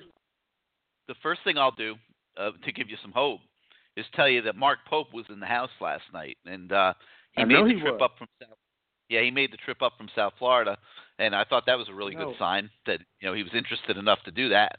And I know they're working him very, very hard, and one of the coaches from Southridge could be getting a staff position at Miami, not because he's delivering Mark Pope or anything like that, but it certainly was not going to hurt. But I thought it was a good sign that he made the trip to Orlando. So that's what I can give you hope on in terms of Mark Pope.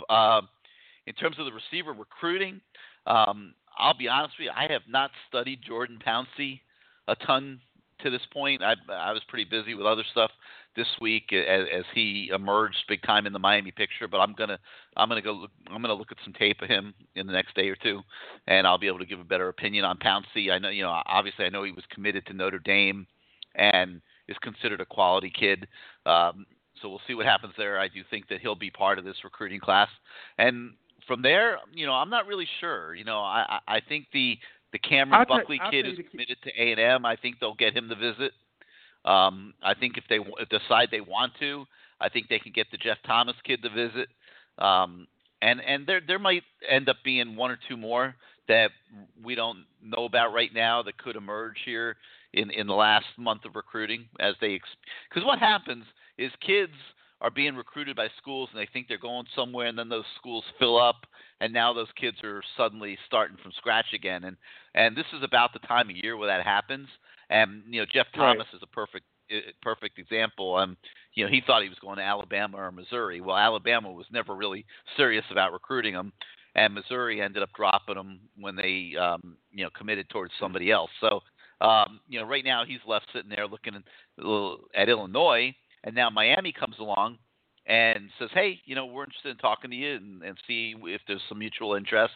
And naturally, when all you've got is Illinois on your plate, you might have an interest in looking at a Miami, which is obviously a little bit of a more high-profile program, even though you're from East St. Louis. So, Gary, I think there could be some new kids.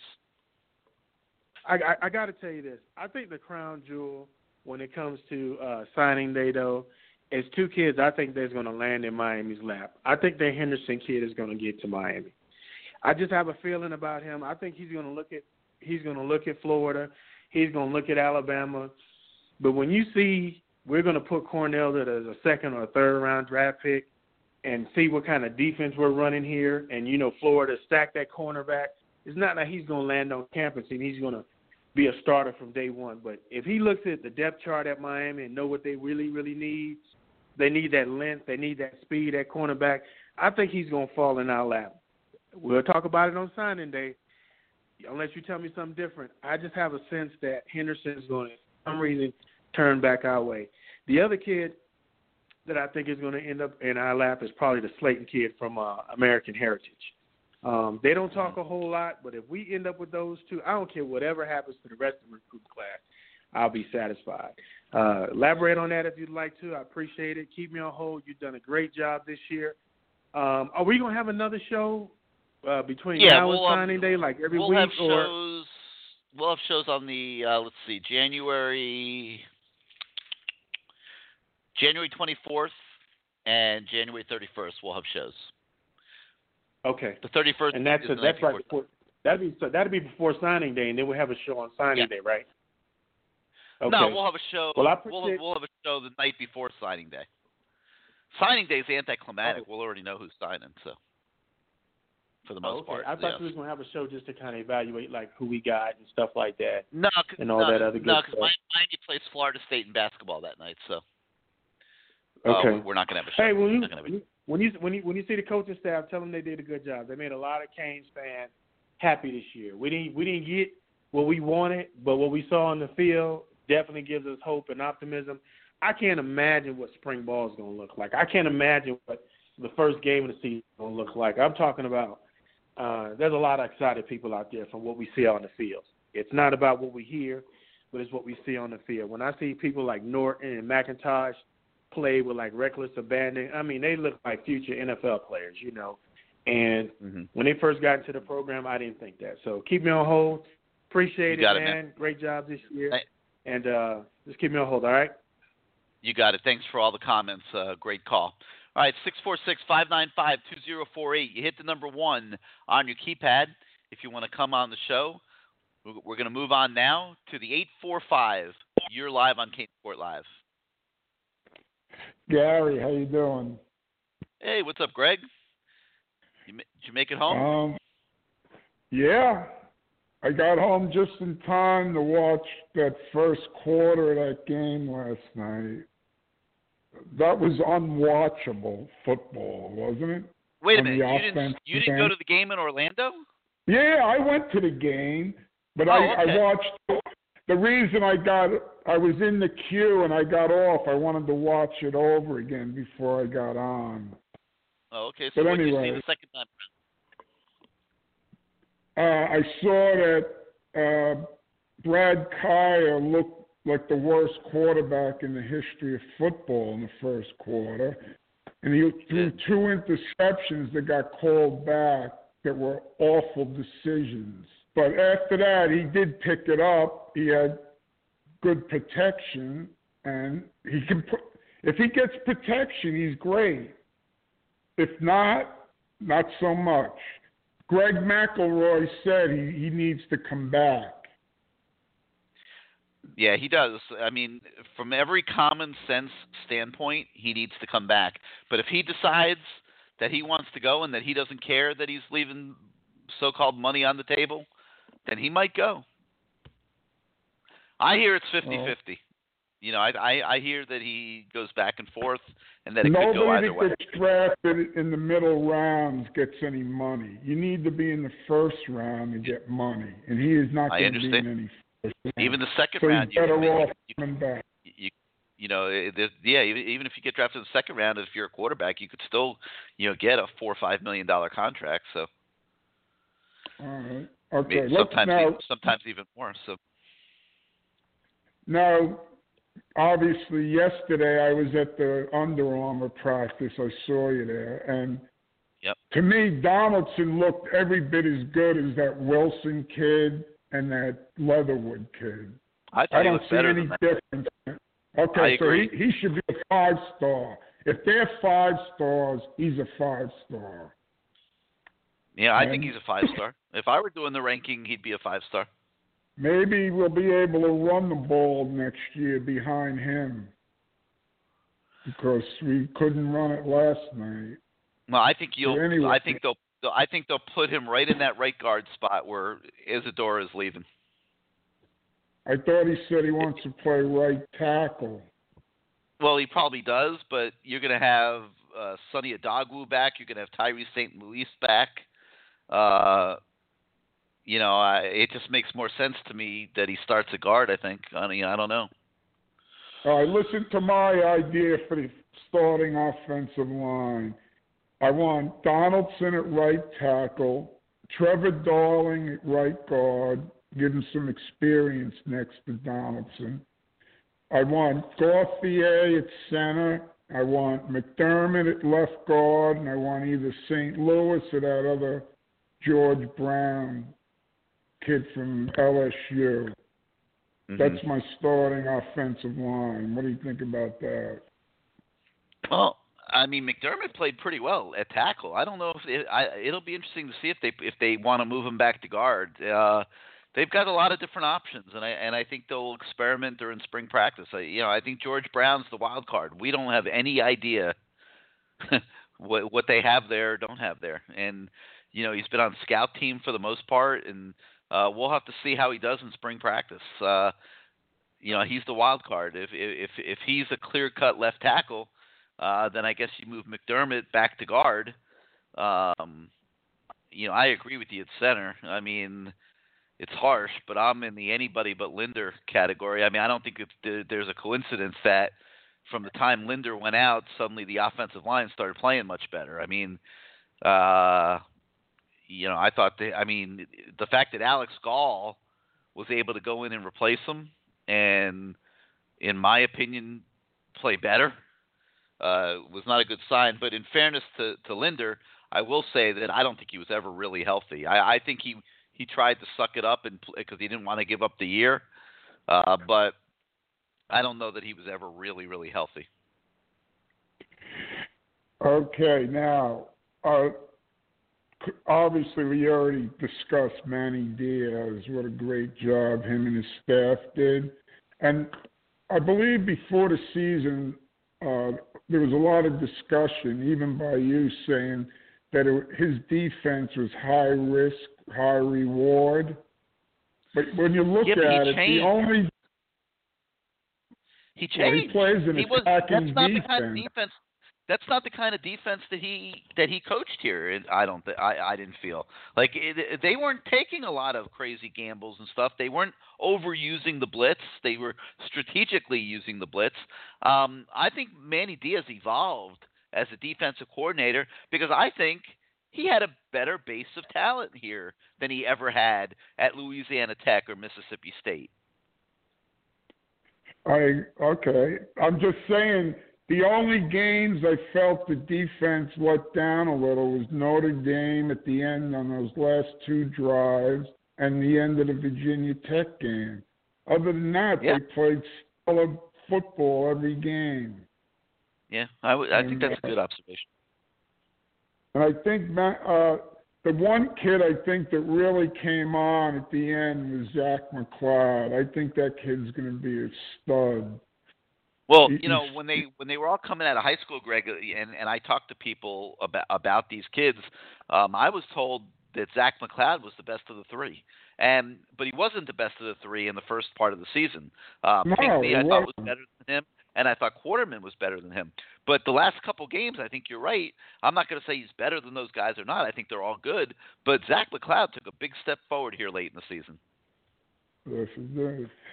All right, now my last point about this recruiting. If we can come up with McFarland, Slayton, a couple of receivers, and what do you hear? I saw your article about Dean. You think I don't think Alabama wants Dean. And I agree with you. I think Alabama's, kind of, doing with him like, what, Miami did with Dingle. I think the Dean's going to end up at Miami. Well, I hope so. And what are you hearing on Brian Edwards? They're in the fight there. I think they got a very good chance to get him. And what about Conquest? I like their chances better with Brian Edwards than I do C.J. Henderson. Right. We discussed Henderson. He looks lackadaisical. You pointed that out to me. A little bit. Yeah, we were watching that at Under Armour. Yep. He does at times. Yeah. But I think he's going to Florida. All right, Gary. Thank you. All right, Greg, it was great seeing you in Orlando, and thank you as always for being part of the show. And I'm sure we'll hear from you we'll hear from you in a few weeks when we come back with a show on the 24th. Take care. All right, thanks. Happy New Year. All right, 646-595-2048 is the number. You hit the number 1 on your keypad if you'd like to come on the show. Let me take a moment here, and let me refer back to some of those questions that were submitted on the message boards at CaneSport.com, topics that people wanted to hear discussed on tonight's show. Let's see. Poster wanted to know, what is the solution to the offensive line issues? They've got 9 months to fix it. Well, is it there? And it continued on. Is it scheme, guys playing out of position, coaching, et cetera, et cetera? I don't think it's any one thing. I think it's fundamentally the talent level at offensive line, the lack of those guys playing together in the system. And I thought I give those kids credit, man. They hung in there. They took some lumps at times, but the last 5 games that were all victories, I thought they really performed pretty well. And after the debacles at Virginia Tech and Notre Dame, where Kaya was sacked, I think 13 times in 2 weeks, I thought they played pretty darn well down the stretch of the season. They don't excel at run blocking. They're not strong enough and explosive enough. So that creates major problems in play calling and just running offense. And I thought Mark Richt did a great job adjusting to that. It's not going to get better until they get better players. And, Navon Donaldson coming in next year as a true freshman, to me, is better than anybody on the current roster. And you got to just keep stacking that up and get to the point where you've got 6 or 7 Navon Donaldsons on your roster the way the better teams around the country have, and that's when I think they'll truly have the offensive line solved to the satisfaction of Mark Richt, who wants to be able to run the football when he wants to run the football. So no, I don't think you're going to see Stacy Searles get replaced or anything like that. I think they're just going to keep recruiting and looking to get better players on the offensive line. How about the young safeties? Romeo Finley, James, Robert Knowles, Ced Wright. What's going on with those guys? They're going to be needed next year was the question. And I'm a little concerned. I'll be honest with you. I'm a little bit concerned about where the roster stands right now at defensive back. I think it's an issue. I think that there's a big premium on the guys that are being recruited this year, coming in and being able to play right away the way the linebackers in last year's recruiting class came in and played this year. So I'm concerned about that whole group of young guys that's on the roster right now. Your hope is that one of them steps up in spring and, can play a lot next year. Maybe it's a Finley, maybe it's a Knowles. I think you got to hope that one of them can step up and really be a factor at safety, and then hope that maybe one of the freshmen can give you contributions there. But I would say that the defensive backfield, to me, along with obviously the continuation of concern about the offensive line, are probably the two biggest concern areas on this team as it heads into the offseason. So we'll see what happens there. And another question that came in was about basketball. What are the predictions for Canes basketball now that the conference schedule is starting? I'm a little concerned there as well. I think they're going to struggle a little bit in the ACC. I think that they're going to try to have their athleticism make up for their lack of strength on the interior, but I think that's only going to hold up on so many nights in the ACC, and I think it's going to be a big struggle to get to 500 in the league this year, which I think is going to be the baseline for making the NCAA tournament. But with Jim Larinaga, you've always got a fighting chance, and if they can get to 500 in the ACC and be like maybe the 6th or 7th ACC team that makes it into the NCAA tournament, I think for this team, with the deficiencies that it has, I think that would be just a wonderful accomplishment. So that's my thoughts about where basketball is right now with the ACC schedule starting on Saturday against NC State. All right, 646-595-2048. That's your number. You hit the number 1 on your keypad if you want to come on the show. We're going to go out now to the 239. You're live on CaneSport Live. Hey, what's up, Gary? Doing good. Who's this? This is Joe from Fort Myers. Hey, what's up, Joe? Welcome to the show. Oh, thank you, man. Good show so far, brother. Listen, I have a couple things for you, and then you can comment after that. I want to have to disagree with you. I think our play calling is suspect at best, very predictable. A little disappointed in the way that Brad Kaya started. I watched the game. I wasn't blessed enough to go to the game, and the commentators were just beating up on Kaya. That definitely hurt his chances at a good payday. So they just ripped him. But it is kind of unfair to, run first down, second down, 3rd and 9 consistently, puts a lot of pressure. And he just looks out of it, through the replays. So that's one thing. I disagree with you. I think I love Coach Rick, but I think somebody should be calling the plays for him. Richards ignited that team. It's crazy how talent can really change a game. That little out touchdown, crowd went crazy, ignited the team. It was unbelievable. And lastly, Coach Cool, the job that he has done has just been amazing. Number 99, his name is Johnson, I think, or Jackson. I'm sorry, yeah, Jackson. He was, I don't know what stars he was previously, but he wasn't really expected to do a bunch. Was he a 4-star? Yeah. Okay. Well, he definitely played like it accordingly, but he's just been Coach Cool, just wonderful job. And lastly, as far as recruiting is concerned, Terry, as far as the quarterback coming in, and Rozier. Actually, two more things. Do you think that Rozier has can claim that starting position since he's been there longer? And lastly, on the defensive side, with the safeties aspect of things, who do you think is going to replace our two safeties that are leaving? And put me on hold, and I appreciate you. All right, you threw a bunch of stuff out there. Let me circle back because I want to talk a little bit about the play calling. And you said that I think you used the word conservative. It was a conservative or predictable? I think you said predictable. And I think that it was predictable because of the struggles to run the football in almost every game. And, once they got into good competition, and I think that's what gave it the feeling of being predictable.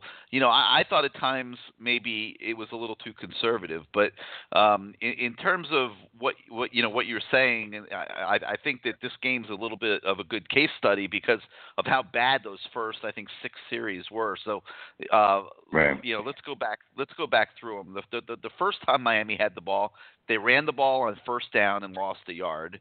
Right. And then Kaya threw a pass to Mark Walton and they lost 2 yards. So you're right. Now they're in 3rd and 13. You're never going to convert those very often. And this is a team that struggles on 3rd down anyway. So that drive blew up because of the 2 negative plays that started it. Okay. Then the next time they got the ball, they immediately had a false start penalty, which put them behind the 8 ball at their own 4-yard line. So you can't get real aggressive in that situation with your play calling. I think you would agree on that. So they end up in 3rd and 7 there as well, which is not a great situation, and they end up failing and getting 3 and out again. Now, the next time, and I also point out that they also had a rush for no gain on the second series. So the next time they get the ball, Mark Richt tries to adjust, okay? And he comes out, pass. They threw the ball on all 3 downs. And you saw how bad Kaya was at the beginning of the game. And so that blows up on him. But to me, that's not bad play calling. It's just because you're not getting execution, it's not always the coach's fault. And in the first quarter, they only ran, I think, 9 offensive plays. So, that's on pace for a 36-play game. That's ridiculous. A team should be running 75, 80 plays in a game. So they only had 9 plays. So that's why everyone's sitting there throwing shoes at their TV and yelling and screaming. And Greg's sitting here watching the replay, talking about what a disaster it is and everything else. It was, of course, it was horrible, but they only ran 9 plays, okay? And I think of the 9, I think 6 were passes. So, that's not predictability. That's not being too conservative. That's called, not getting execution. Okay, the next time they got the ball, yeah. I'm sorry, Gary. You're right, and very valid points, and I love the way. Let me just finish real quick. The next time they got the ball, they threw the ball on first down, which to me, was something that I was yelling about in the middle of the season when they were losing. I was like, oh my God, come on, coach, you got to get more aggressive on first down. You can't just hand the ball to Mark Walton every first down. Well, he adjusted and he stopped doing that, and they've been doing. They won 5 straight games now. This is why I don't think that the criticism of Mark Richt in the early parts of last night's game were fair. The next time they got the ball, he threw it on first down. And then on second down, he tries to run the ball, and they lose a yard because the offensive line was getting their butt kicked, and they lose a yard. Now they have 3rd down again, and they come up a yard short on the pass. So, I think that, some of the criticism of the play calling was not really fair. I don't think it was significantly different when they started having success. I think the kids just started executing better. Valid point, but really a couple quick things. First game, I think they didn't even try to draw where the option where Kaya gets to run, but some misdirections. All I'm asking. I agree with you. He made some. He is who he is for a reason. So, but just some more creativity, man. Some misdirection, some option, some just a little bit of something than just trying to run somebody power eye football. When everybody's putting 8 on the box and daring you to run, and you run, and we lose 2 yards. But anyway, go ahead. I'm sorry. But let me say this: it's hard to run those type of running plays. Your counter plays, your misdirection plays, your plays where guards are pulling and combo blocks and things like that. It's very, very hard to do that when you don't have athleticism on your offensive line. And they don't have it, man. I mean, Casey McDermott did a great job filling in at left tackle, but he's not a great athlete. Isadora's a bigger type of guy. I mean, they pulled with him here or there, but I mean, not very often. Alex Gall's not a great athlete. Nick Linder wasn't a great athlete. They don't have the personnel to do the kind of things that you would love to see, and like what you're talking about in the running game. Good point. Now, as they get better athletes in there, and you see they're in recruiting, they're taking that Hillary kid, for example, even though he's a project, because he's a more athletic kid. I think he's a basketball player, and they're going to try to grow him a little bit into an offensive lineman. I think the Brown kid is from LSU. I think is in a similar type situation. I mean, I think they're trying to get more athletic up front. I don't think there's any question about that. But right now, they're just not. Cool. Okay, and Richardson, the freshman, the job that he did. Wait, who are you talking about? I'm sorry, the freshman, Richard, I think his last name is. I'm drawing a blank now. Amon. You're talking not Richard. Amon Richard. Amon Richard. Yeah, I was you were like scrambling my brain there for a minute. Sorry. Yeah, I mean, I don't have to tell you. I mean, he was unbelievable. I mean, awesome. What a year for a freshman, and making the big plays that he made, and the way he turned that game last night, and wait till this kid. I mean, wait till next year and the year after.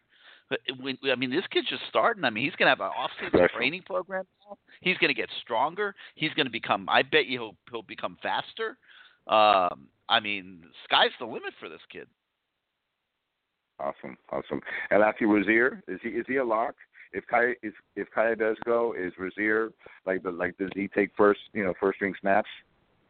I don't think. Or does he got to win it? You think? Oh, he absolutely has to win it. I don't think there's a lock at all. In fact, it looked to me like Evan Shirefs was the number 2 quarterback last night.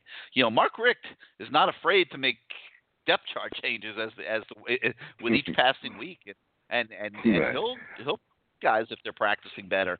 And it looked to me like Shirefs was the backup last night. Really? That's the way it looked at pregame warmups. When Kaya wasn't taking the reps, it was Shirefs. Malik Rozier was just standing around. Gotcha. And Yerby, is he gone?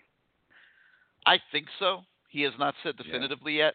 I mean, I think he's gonna. Yeah, I mean, he's got a kid to support, and I think he's at the point where he's got to see if he can make money playing pro football, and if not, it might be time to go start pursuing a career.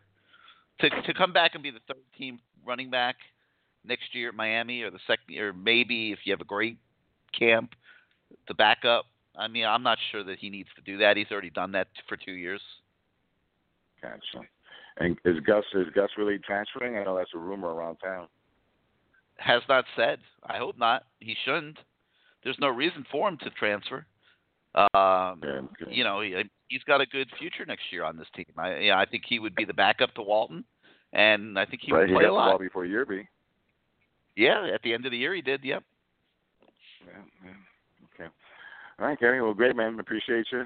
Good job, and keep it up, man. And Happy New Year. All right.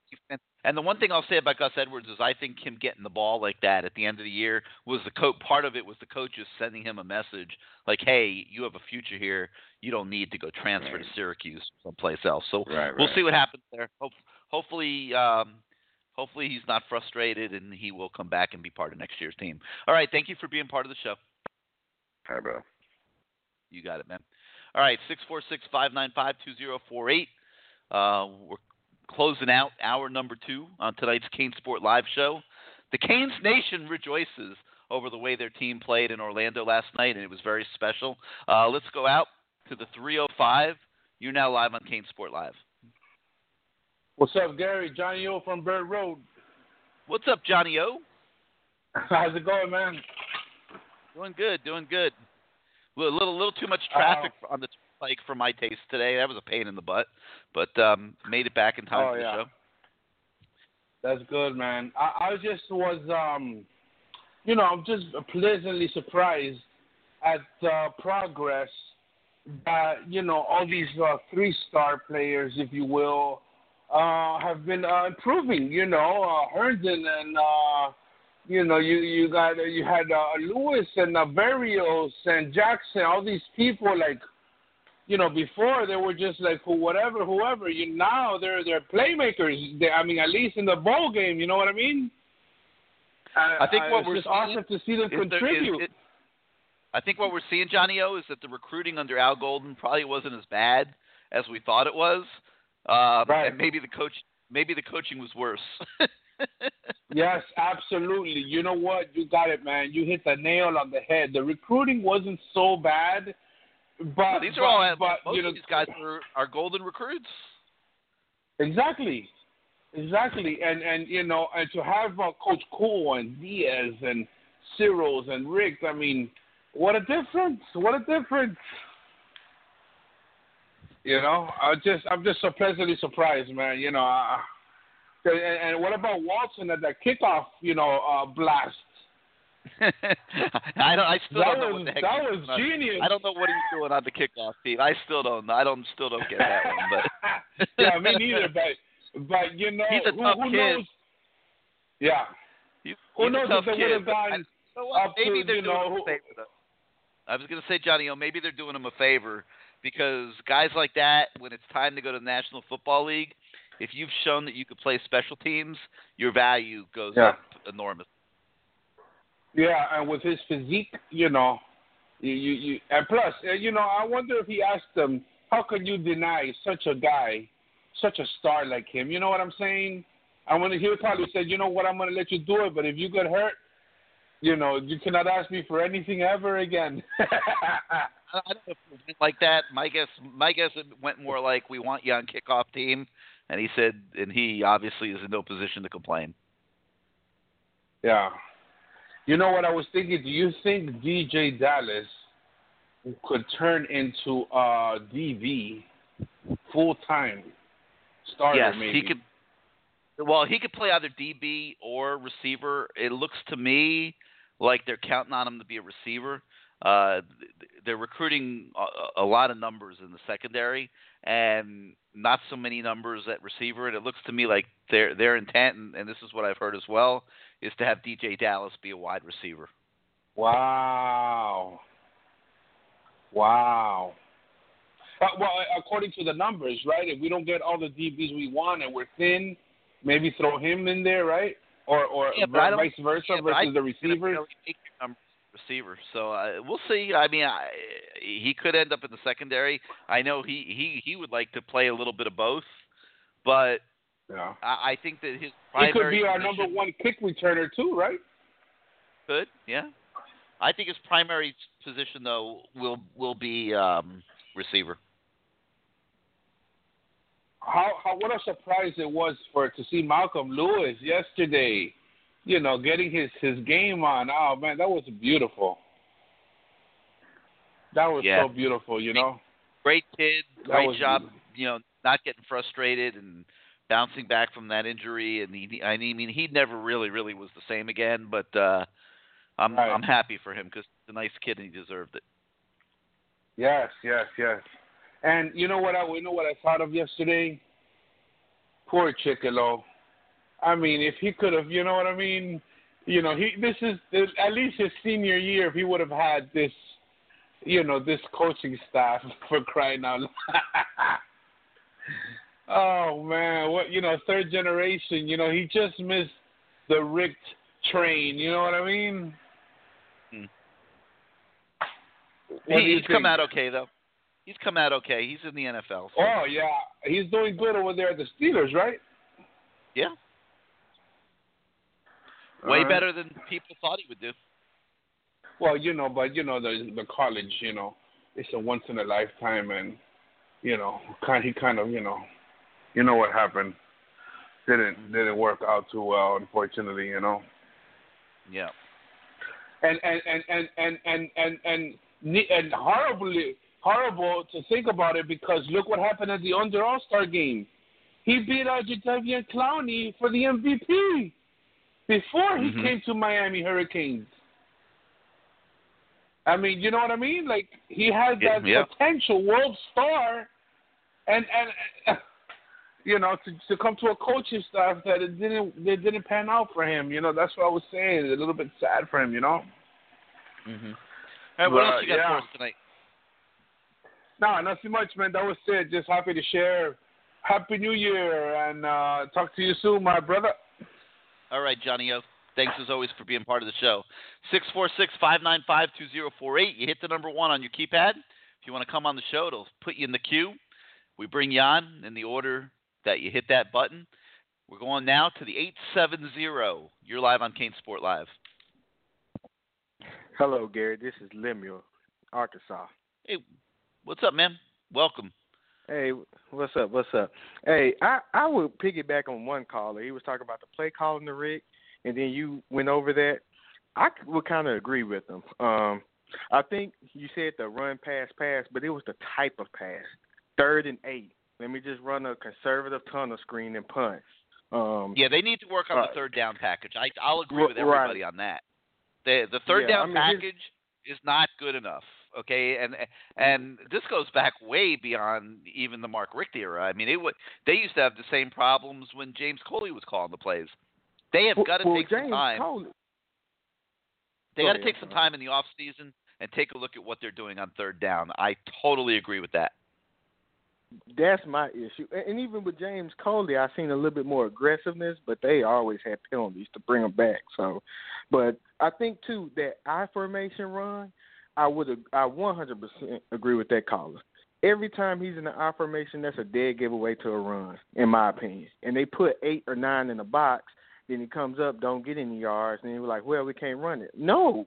Your offensive line is not good enough to run with 8 in the box. For a minute, because I want to point something out here. Let's take a look at the handicaps, okay, that Mark Richt is dealing with, and James Coley was dealing with them too, okay. You've got a quarterback who's not athletic and a bad offensive line. Okay, you've got those two things that you have to coach around. Quarterback who's not athletic and an offense and a bad I mean, we'll be honest, not a very good offensive line. And a very let's say average. Okay, an average offensive line. I'm with you. So there's a lot of things that you can't do. Like, I mean, there's a lot of and that's one of running them. Plays. The power eye is one of them. Exactly. Yeah, if you don't have the offensive line, you can't run the power eye. Correct. Because now Kai is turning his back to the line of scrimmage, which is a problem. Because you got to get rid of the ball quickly because you don't have a really good offensive line, and you don't have the luxury of him sitting back there and turning his back to the line of scrimmage and then having to turn around and make his reads. I mean, so you basically took the play action game out of the offense. I mean, think about it. You're coaching with a quarterback that can't move, a bad offensive line, and you really can't use a lot of play action. Man, those are some serious handicaps if you're running a pro-style offense.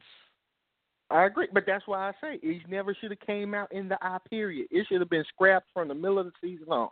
I never should have seen that formation. Well, it has nothing good has come out the I. You saw it left and left as the year went on.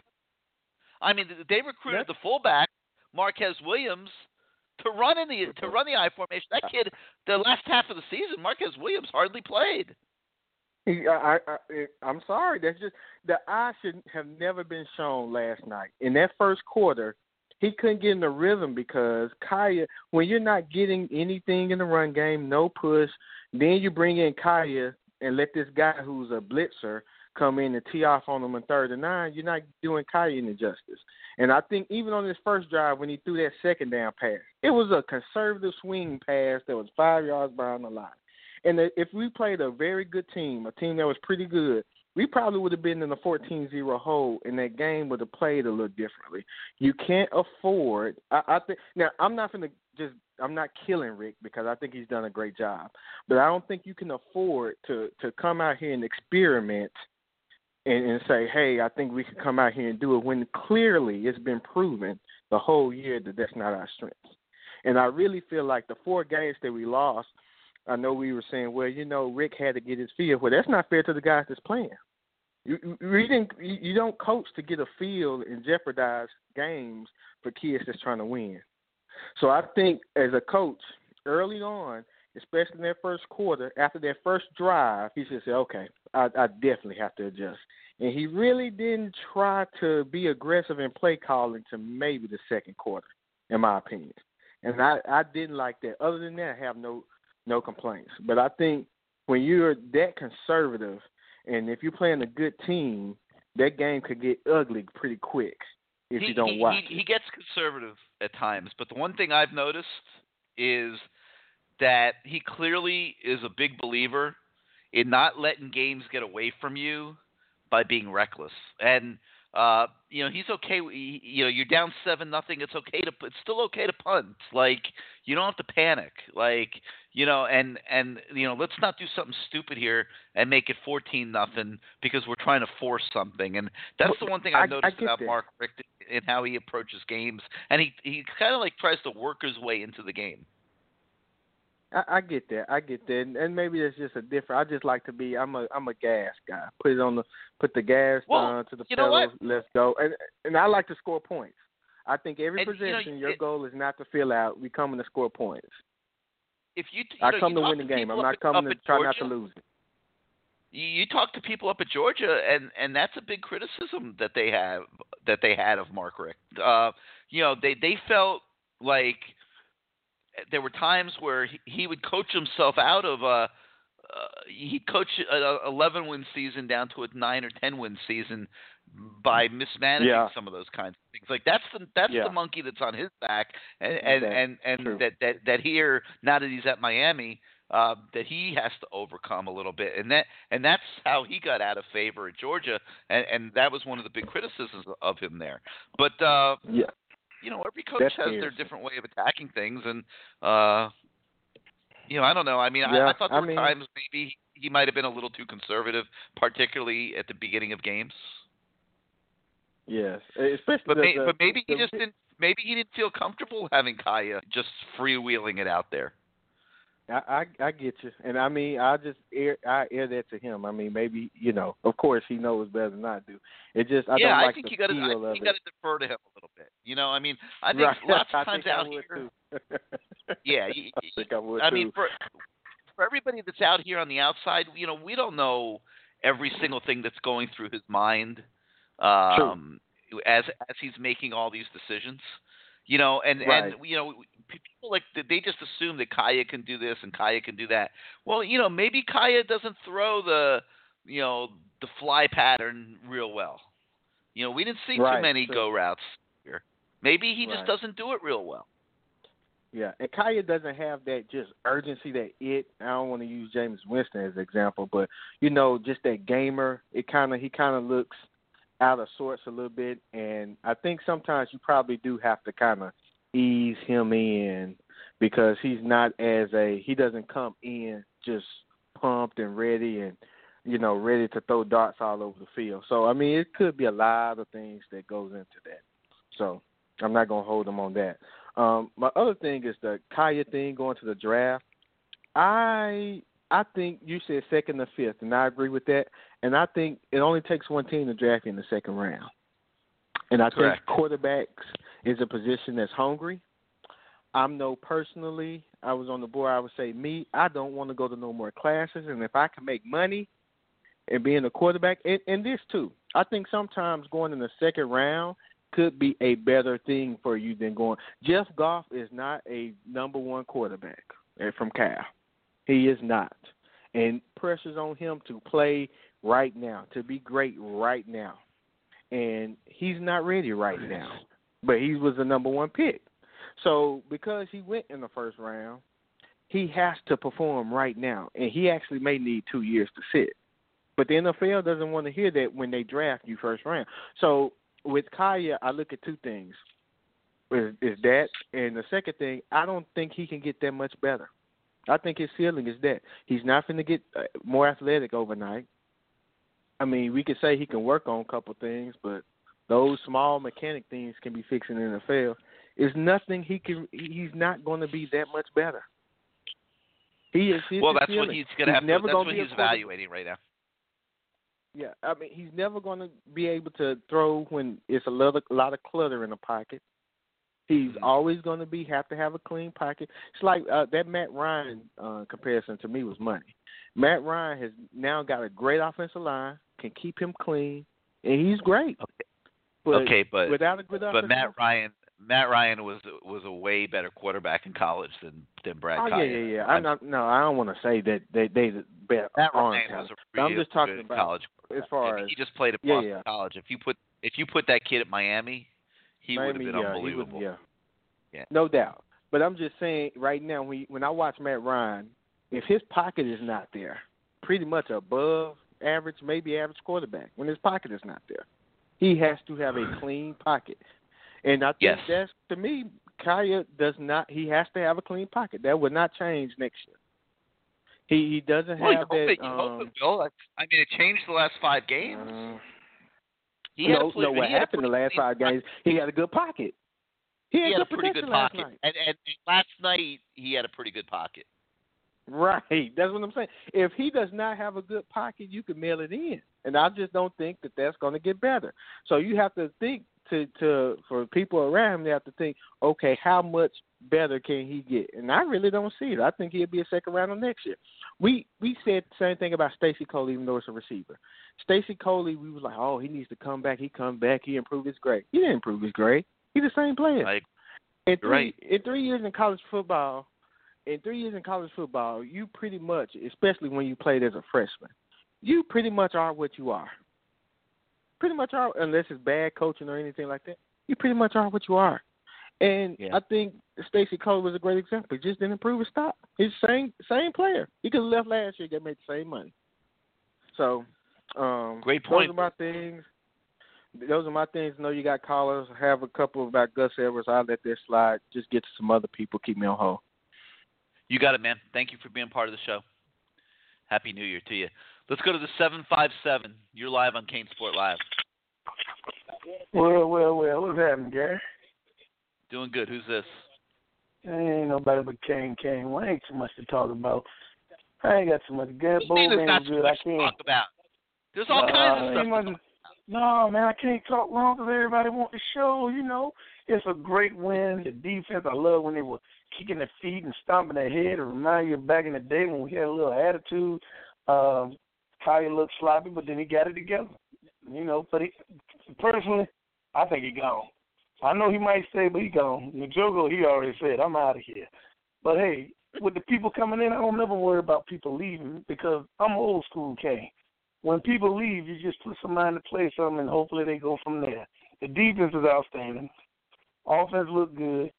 One thing I do say, Yibby probably gone too, even though he had some good runs last night. Walton, I like him. He good, but he's more of that back. You got to give him a hole. He don't break tackles like he should, like he can. Gus Edwards, he broke tackles. That's all I'm saying about Walton. Walton can go the distance, but if he ain't got no hole, he ain't going nowhere. We seen that. You can say a lot of backs like that. No, because people hate me when I say Dalvin Cook is a monster. But can he get home, man? Dalvin Cook run through people. I seen it. Y'all know it. He ran through us 3 years. I'm glad his ass gone. Hope he don't never come back. I'll never hate on a kid that ran over us like he did. But as for Mark Richt, my man got mad with me yesterday. Make it quick. He said Mark Richt is the best coach we had since Jimmy Johnson. I said, to me, he's a good coach. Give me the ACC title, and you're great to me. That's all I want. People say, that's all? I want a national championship, but you got to walk before you crawl. Look at Virginia Tech. They were getting stomped tonight.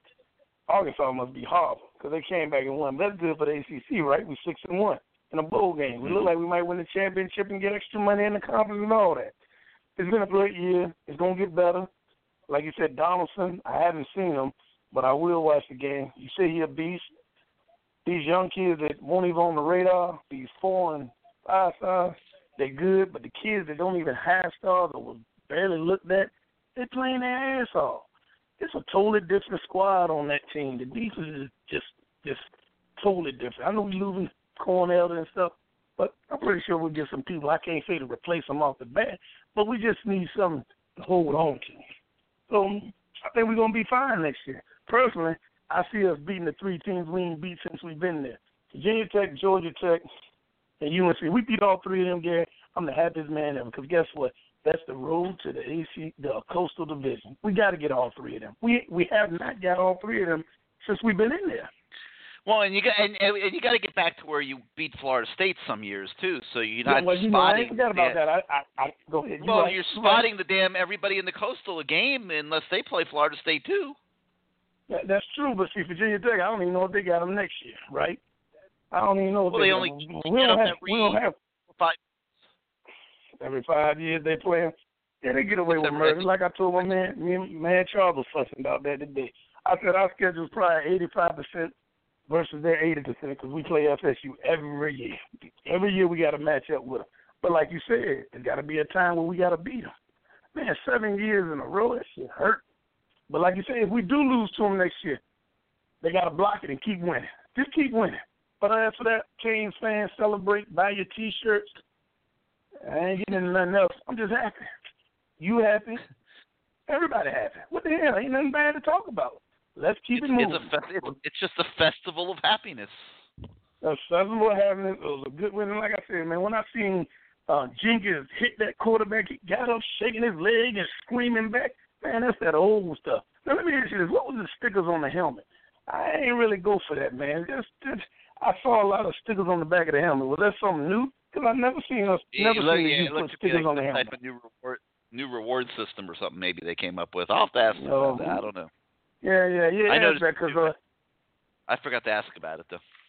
Yeah, but when you do, let me know because see, back in the day, it wasn't no stickers. Your stick was your helmet. You just stick them. Remind me of SEC. I look at that, they got stickers on. I don't want that crap, but I can't call it. I mean, hey, it is what it is. Just keep winning. Hey, man, Happy New Year, Merry Christmas, and let's go you Canes, baby, all day long. I'm out. All right, Kane. Thank you, man. Thanks as always for being part of the show. All right, 646-595-2048. You hit the number 1 on your keypad if you want to come on the show. We continue on. Let's go to the 985. You're live on CaneSport Live. Hey, Gary, it's Swagger for Life. How you doing, man? What's up, man? How you doing tonight? Doing okay, man. I must be one of the only guys on here that ain't happy and don't feel like it's a festival of happiness. You're not happy? Well, I am, and I'm not. I'm one of the guys that came on after BK talked earlier. I'm one of the guys that we had our conversation about Brad Kaya earlier in the week on the board. Listen, I don't get going on with just some of the people here wanting Kaya just to leave. I just don't. I don't get it. I don't get it at all. I mean, I got in a couple of conversations with people on here saying that we need to prepare a future quarterback for 2018. What about 2017? I mean, we got the best defense in the ACC probably coming back next year. We're going to have a young secondary, but I have confidence in Mike Rump and Banda and Diaz and those guys to get those guys ready. And nothing protects a weak back four better than a great front seven. Ask Alabama about all that. I mean, I don't understand why you would want, a guy that's a 3-year starter could come back and be a 4-year starter to want to move on to the NFL. People talk about, okay, well, he's not going to get any better, and, he might be able to get that second contract, after he gets drafted, in the NFL, which I think is a bunch of hooey anyway, because once you get to the NFL, there's no guarantees that you're going to get that second contract, depending on what happens in the draft. I mean, the draft is a crapshoot. I mean, the teams are going to make business decisions based on their needs, So I don't get that argument. I don't understand it. Can you help me out with it? Not really. I think you did a pretty good job analyzing the situation. It doesn't make any sense. I mean, look, Brad Kaya is going to make the decision that's best for him, that's best for his family, that's best for his future.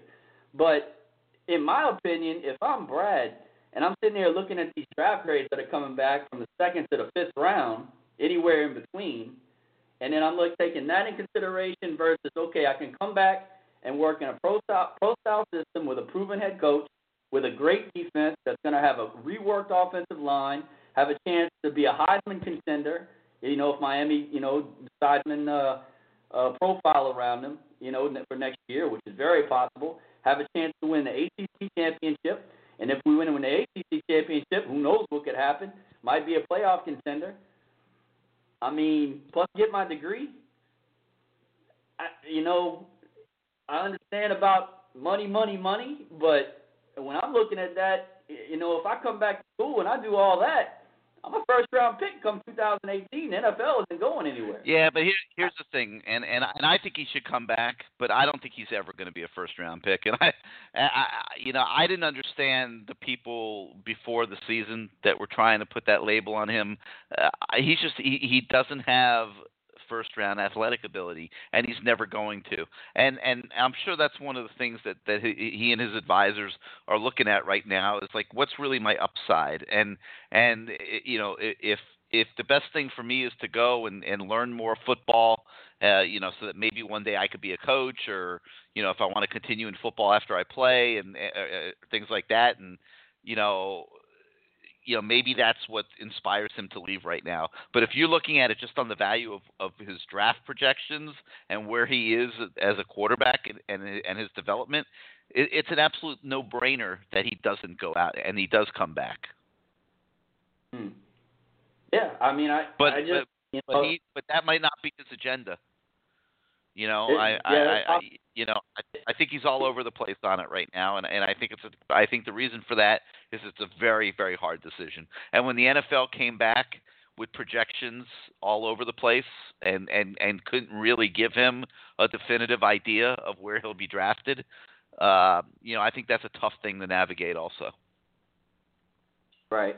Yeah, it makes sense. I mean, I understand it's a tough decision. I just don't get when people are on here talking about, well, we need to prepare for 2018. That was just a conversation I had with somebody on the board a couple of days ago during the week. But anyway, I'll get past that. But a couple other things. Mark Richt and his play calling. Look, all of these that they adhere to and that they stand by. Mark Richt, in my opinion, is no different. He's been coaching for a long time. These coaches, Gary, are all stubborn. They're all gonna stick to what they know, what they feel is gonna work. Like you said, sometimes he feels like maybe that the best thing to do is not to let the game get away or take too many chances. That's his philosophy. As far as the play calling, I don't think there was anything necessarily wrong with it. I go back to the same thing I pointed out earlier in the year. We don't have the personnel that we need to run Rick's style of play. We just don't have it. We don't have the big girly back. We don't have the offensive line, in place that's needed to run his style of offense. He tried to stick with it. You've seen it, and it really hasn't worked. But that's his philosophy, and that's what he's going to be, I think, going forward. I think they need to fix it in recruiting. Do you agree? Totally agree. And they got to get it starts with the offensive line. For Mark Richt to do what he likes to do, he's got to have a great offensive line. Exactly. And, that's where they need to hit the home runs with these kids. Slayton and hopefully Hebert. Hopefully we can get Herbert to come over from Michigan. Well, we're being a little presumptuous, I think, that those kids are the end-all to be-all answers. I don't know if that's the case or not the case, but I'm just putting up a caution sign. Everybody thinks that getting Herbert or Slayton or both of them is the answer to every problem Miami has on the O-line right now, and I just caution everybody that I'm not sure that getting those one or two of those kids just by itself solves any problems. They'll have to come in. They're going to have to develop like everybody else. I don't think those kids come in and are day one NFL draft picks, or they're going to be programmed. I think it's a step in the right direction, I guess is what I'm. Yeah, but I personally don't think I'm not sure either one of them is Navon Donaldson, for example. I mean, that Navon Donaldson is the real deal. Okay, that is a grown man coming into your program next year who I think is going to start from day one. I can't say the same thing about the other kids being recruited at offensive line. Navon Donaldson is your Leon Cersei, is your Bryant McKinney type guy coming in starting day. No question. No question about Eric Flowers, who played as a freshman. Yeah, no doubt. Yeah. Okay. I guess one more thing, Gary. The whole Devontae Smith thing. I'm over here in Louisiana. Look, that thing to Alabama is not a done deal. I don't know what you know or what you've heard, but that thing. I don't think that thing's a done deal. That kid is totally gone radio silence, man. And I know Alabama feels good about him, but other than that, he's not saying much. I know LSU's trying to get in there, with the new coach coming in and everything, but beyond that, we don't really know. Well, I think Miami's got a shot. I think they do. I think that could be, if there's one big surprise comes on, I think he could be it. They've been there from the beginning, so I mean they haven't been eliminated yet. Yeah, I just think, man, look, going back to the Kaya thing real quick, he gives us, like I said, he's going to do whatever he's going to do. He's going to make the best decision for himself. But when I get on the board, we need to prepare for 2018, and the other guys give us a better chance to win. I'm just like, man, Sharif or Allison or Testaverde or Weldon or Perry. I mean, granted, don't get me wrong. I'm sure those guys are serviceable. And the kids coming in are going to be great, going to be great, great athletes in Miami. But I mean, I just don't agree with, giving us the best chance to win. These other guys coming. I don't know. I just don't get it. Anyway. Yeah. All right, man. Hey, thank you for being part of the show. All right, Gary. Thanks a lot. Talk to you next time. All right, 646-595-2048. You hit the 1 on your keypad if you want to come on the show. We're heading towards 10:30, so if you haven't hit that number 1 button yet and you want to talk, it's time to hit the button. Let's go out to the 786. You're live on CaneSport Live. Gary, what's up? You with us? Hey, what's up? Who's this?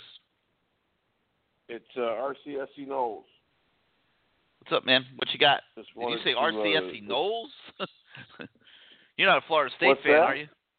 Are you a Florida State fan? No. Okay. I definitely am not. Question for you.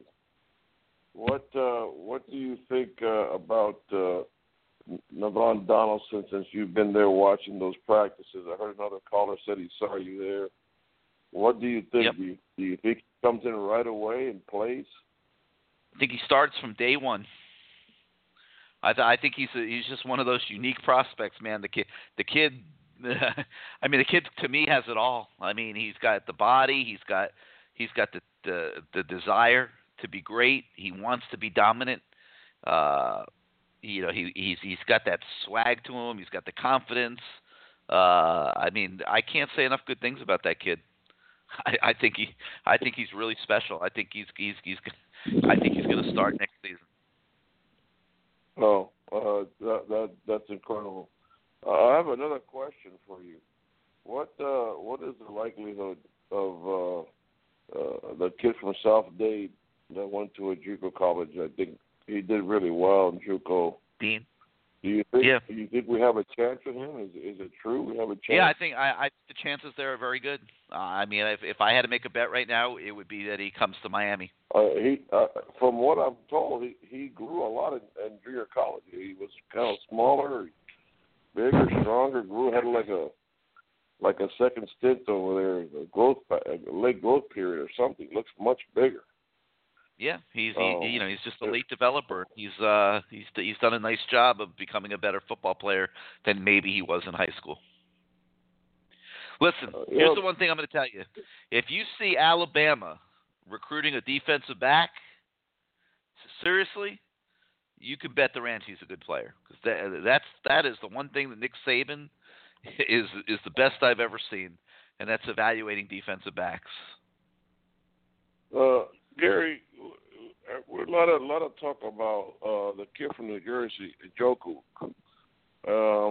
What is he going to do? Do you think he will do well the underwear Olympics, combine, whatever you call that, Because I think always his hands are not that good. His hands he has to work on that a natural little hands. but he is going to dominate the combine. He is going to. First of all, he's already jumped from the second round to the first round just by declaring. Okay, by last night, the NFL people that I talked to told me he will be a first-round draft pick. Now, wait till they see Are you him sure? at the. That's what I'm told. I'm told he will Are go you in the sure first round. He will be first round. Wow. That's what I've been told by NFL people that I talk to, that he will go in the first round. Now, when he gets to the combine and shows his jumping ability and that just pure athleticism and his personality and his swag, I mean, the kid is like rock. I mean, the kid's born to be a rock star. I mean, he walks with just a confident strut and he can jump like you've never seen. I mean, I'm telling you, this kid is gonna blow the combine, out. Whoa. And now, he's a tight end. He's a specialist. That's not going to help him. I don't know that he's going to go in the first 15, 20 picks, but I think late in the first round, I think some team is going to grab him. And hey, wouldn't it be great if the Dolphins have too many other needs? I don't think it'll be the Dolphins, but somebody's going to take him. You watch. Well, Gary, it's incredible because he's gotten so much done in such a short, only 2 years. And he was a linebacker at one point, no? He was a linebacker. It's just that he's a freak. He's a freak athlete. That's all it is. I mean, he was underused here. I mean, somebody brought it up earlier in the show. Why wasn't he featured more? You take a kid like that and put him at, say, North Carolina or something, he's catching 10 balls a game because they don't have, Stacy Coley and Amon Richards, and you know what I'm saying? So, they have one or two guys, and he's getting 10 targets a game.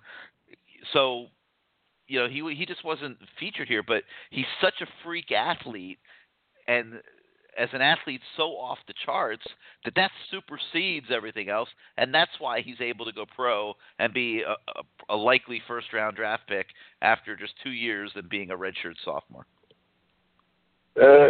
Gary, people are also talking about Brad Kaaya. If he were my son, I would have to tell him he needs to leave. He's not going to get any better from 1 year to the next to that such a big degree. If you look at what one of your callers said, it was Stacy Coley. That was a great example. He did not get that much better than he. I don't know if he's my son. I tell him to go. I mean, that's what has to be decided. Can I get better over the next 12 months? What can I get better at? And that's what will shape the decision he makes.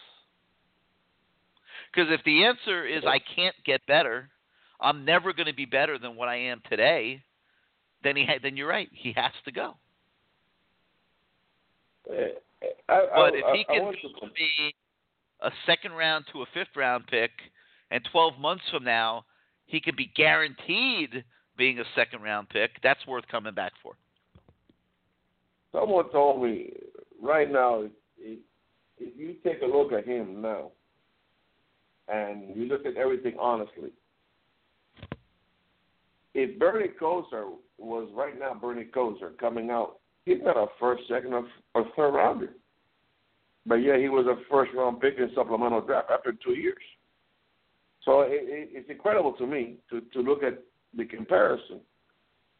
Other quarterbacks that have been drafted, Manuel, Ponders,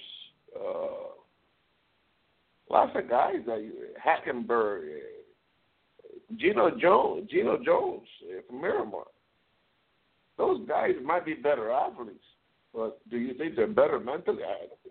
What have we seen? See a lot of people that athletically as a quarterback you go, but I mean, look at Tannehill. Tannehill should have been on the bench for 2 years learning how to play, and now would be even much better with a good coach, obviously, like Gase. But it makes no sense. He can come in now develop, he can go to Green Bay and wait for 2 or 3 years, and boom, you got a good quarterback. He's never going to be fast. You know, and he has a chance to grow, and it's an investment you make in the future. I don't understand why people don't see he needs to go. I don't think there's a definitive answer. I really don't. I think you can sell both sides. I think you could sell going, and I think you could sell staying, and that's why he's on the fence right now, and he's taking his time, and why, unlike David Njoku, he didn't announce what he's doing last night, because contrary to all the rumors that are being thrown around out there and all the people that are posting on the message boards and things like that claiming to be experts on what Brad Kaaya is going to do, I can pretty safely tell you, because I've done my research, that as of last night, that decision had not been made yet, and that's why he didn't make an announcement last night, like Njoku did. Njoku had made the decision, and that's why he said it. Gary, one thing too I wanted to talk about is the level of coaching, the improvement, the ability to make these players better players, to develop them. And the kid from I think he's from Coconut Creek. Played cornerback. He was going to go to NC State, Duke or something, and they got him to decommit, come here, I believe. Malik Young. Kid was, Malik. The coach that played here, that played in the NFL, he's a great coach. He has been able to make him grow in 3 months. I mean, imagine all the other players, the great athletes that we have, the ones coming in, and Bandy, who's small, but he's Bandy. You know, he's a very powerful kid. Imagine what this guy's going to do. Imagine what Coach Pagalowski is going to do with the kid from Palm Beach. This defense is Gary is old school. Well, and the beautiful thing is, I think they're getting about to the point where they're going to be able to redshirt some of these kids. You know, that kid coming in from Palm Beach doesn't have to play next year. And they could develop them properly. Gary, you were there in Orlando. What happened to the kid from Sacramento? He didn't come. He came in late. He did it. You want to know the truth on that? He did it on purpose. He didn't want to. He wanted to go to the bowl game, so he didn't check in at Under Armour until after the bowl game, because if he had checked in at Under Armour, he would have been responsible for being at Under Armour and would not have been able to go to the bowl game. Gary, in the practice, have you seen him go against the kid from here, from Miami? Not yet. No, I headed back so I could be back to do the show today. So, but I'm sure we'll get some film on it. Okay. Well, Gary, it's been a long time since I talked to you. Thank you.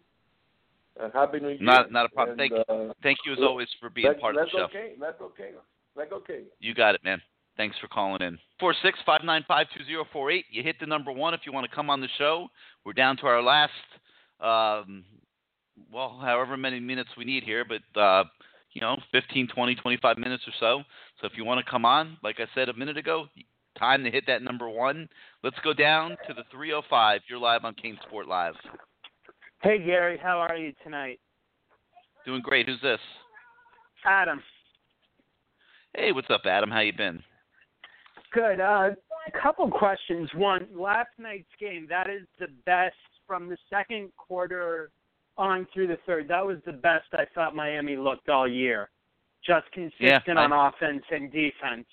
Even better than Georgia Tech or App State against the best I agree because of the competition. Yeah, I agree. Yeah, I mean, I didn't see. Did Malik Young play at all last night? I don't think they called his name once because I didn't really see him. He was there, but he didn't get burned or anything. Well, no. I mean, I saw they were throwing at Elder, and I saw Korn really only gave up one bad play, and I think that was the first quarter on the slanting, and the guy got behind him for a first down. But that was about it. Other than that, Amon Richards looked really good. It was great again to see Malcolm Lewis get the touchdown pass. And Berrios looked good. So that was really impressive. And, I understand why Kaya would want to go pro, but I think he's something along the lines of a Ken Dorsey. Great in college, might be a good coach, but I don't know if he'll be successful in the NFL as a player. What do you think? I would agree that the jury is very much out. People I talk to think he's going to get killed in the NFL. That his inability to move is going to be a huge problem. Do you see him along the line similar to that of a Ken Dorsey, being like a journeyman NFL? Okay. Because, that's what I saw. Although I thought maybe because of the talent around him, I thought Ken Dorsey was a little bit better at college. But then again, look at all the talent Ken Dorsey had at his disposal when he was at UM. It could end up playing out like that, absolutely. Okay, just a couple questions on recruiting. Are we still recruiting that kid out of California? Not Hunter Echols. I think it's his cousin. The small wideout, Calvin. I don't think so. I think that's kind of fallen by the wayside. I'm not sure that he was ever really being seriously recruited, quite honestly. He was kind of like a back burner kid. Now that they're sort of back at square one, maybe he's a guy that they'll re-pick up interest in. But he was always kind of like a back burner kind of guy, I think. No, okay. Because, I saw, and there was also a kid I think we were talking to out of Oklahoma who, I think he was out of the Tulsa area as a wide receiver tight end. It was a wide receiver tight end. Robinson might have been his last name. You're talking about Nick Robinson. He I don't think he has an offer yet. The last time we spoke to him, he did not have a Miami offer. He was hoping to set up a visit in January. So we'll see where that goes. But as of right now, I don't know that he's a big factor yet. Okay, because he didn't hear from Miami for the first time until late December, and then the dead period kicked in. So. Okay. So it just hasn't been enough time. So, but we'll be checking in with him. We'll check in with him and see where things are. And another person we're not talking about, but I heard that Derek Smith played wide receiver at First Christian as well as safety. Could he also be coming in as a wide receiver, like a DJ we Dallas? We believe that he was recruited as a safety. Play wide receiver if the numbers add up that way. I guess he could if they decide he's better at receiver than safety. Anything's possible. But I believe when they signed him as a safety. Oh, okay. And do you see him possibly playing as a freshman, or do you think he's a redshirt candidate from what you've seen on tape from him? No. I can't really make a prediction there yet. We got to see how he comes in, how he competes. No, okay. So it's certainly not a lock to play as a freshman. Let's put it that way. Okay, and only a couple more questions. One, I know we'll probably go the grad transfer route, especially for wide receivers. Like Corey Holmes, a possibility as a grad transfer? We're not sure they're going to take him. I think he would like to come to Miami, and they're going to have to decide. Here's what I think is going on right now. I think they're right now here in the 2 weeks before they go back out recruiting. I think they're surveying the landscape, and they're kind of seeing what's out there, what's left out there, who they can recruit. They'll evaluate them. They'll stack them in a pecking order, and they'll proceed forward the last 3 weeks of recruiting. So, will Corey Holmes factor into that? Don't really know yet. No, okay. And a couple more questions. One, I know Hartley said he shut down his recruitment, but do you see Miami still trying to make a run at him just to see if there's any? I guess that they've had enough. Will they check in with Jerry Jeudy every week? I'm sure, but are they going to keep checking in with Hartley? I don't think so. I mean, they were doing that kid a favor by giving him a spot. Okay, he's a small receiver. That's why they weren't. That's why they weren't recruiting him hard at the beginning. Teams don't want small receivers. Okay. Yeah, and West Miami Virginia, already. Go ahead. West Virginia take a flyer like that because I think you saw last night that they don't get a lot of great receivers at West Virginia. But for Miami to offer a small receiver like that, that's a major leap. And they took it. They gave him the chance to be a Hurricane. He said, no, I'm going to West Virginia. My guess is they're moving on to other kids. Okay. And I think you're going to see that Jordan Pouncey take that spot. Okay. And then a couple more. One, I heard on a site, I don't know if it was this site or 24/7, that Maryland had made inroads with McFarland. What are you hearing in that regard? Does Miami still lead in that? I would say Miami leads, but I think Maryland's always a factor. He's got friends that are at Maryland. He's in Maryland. He's got a relationship with their coaching staff. I know Maryland people feel that this game is not over, that they're very much in it. But every indication we get is that he's going to pick Miami. Oh, okay. Well, and last question. Speaking of Maryland kids, how do you see Kate? Because I'm imagining next year you have Pager on one side and Richards on the other. Do you think Cager will be ready next year? Without a doubt. Oh. Without a doubt, he'll be ready. Will he be ready for spring ball or no? Yeah, I think so. I think there's a decent chance. Okay.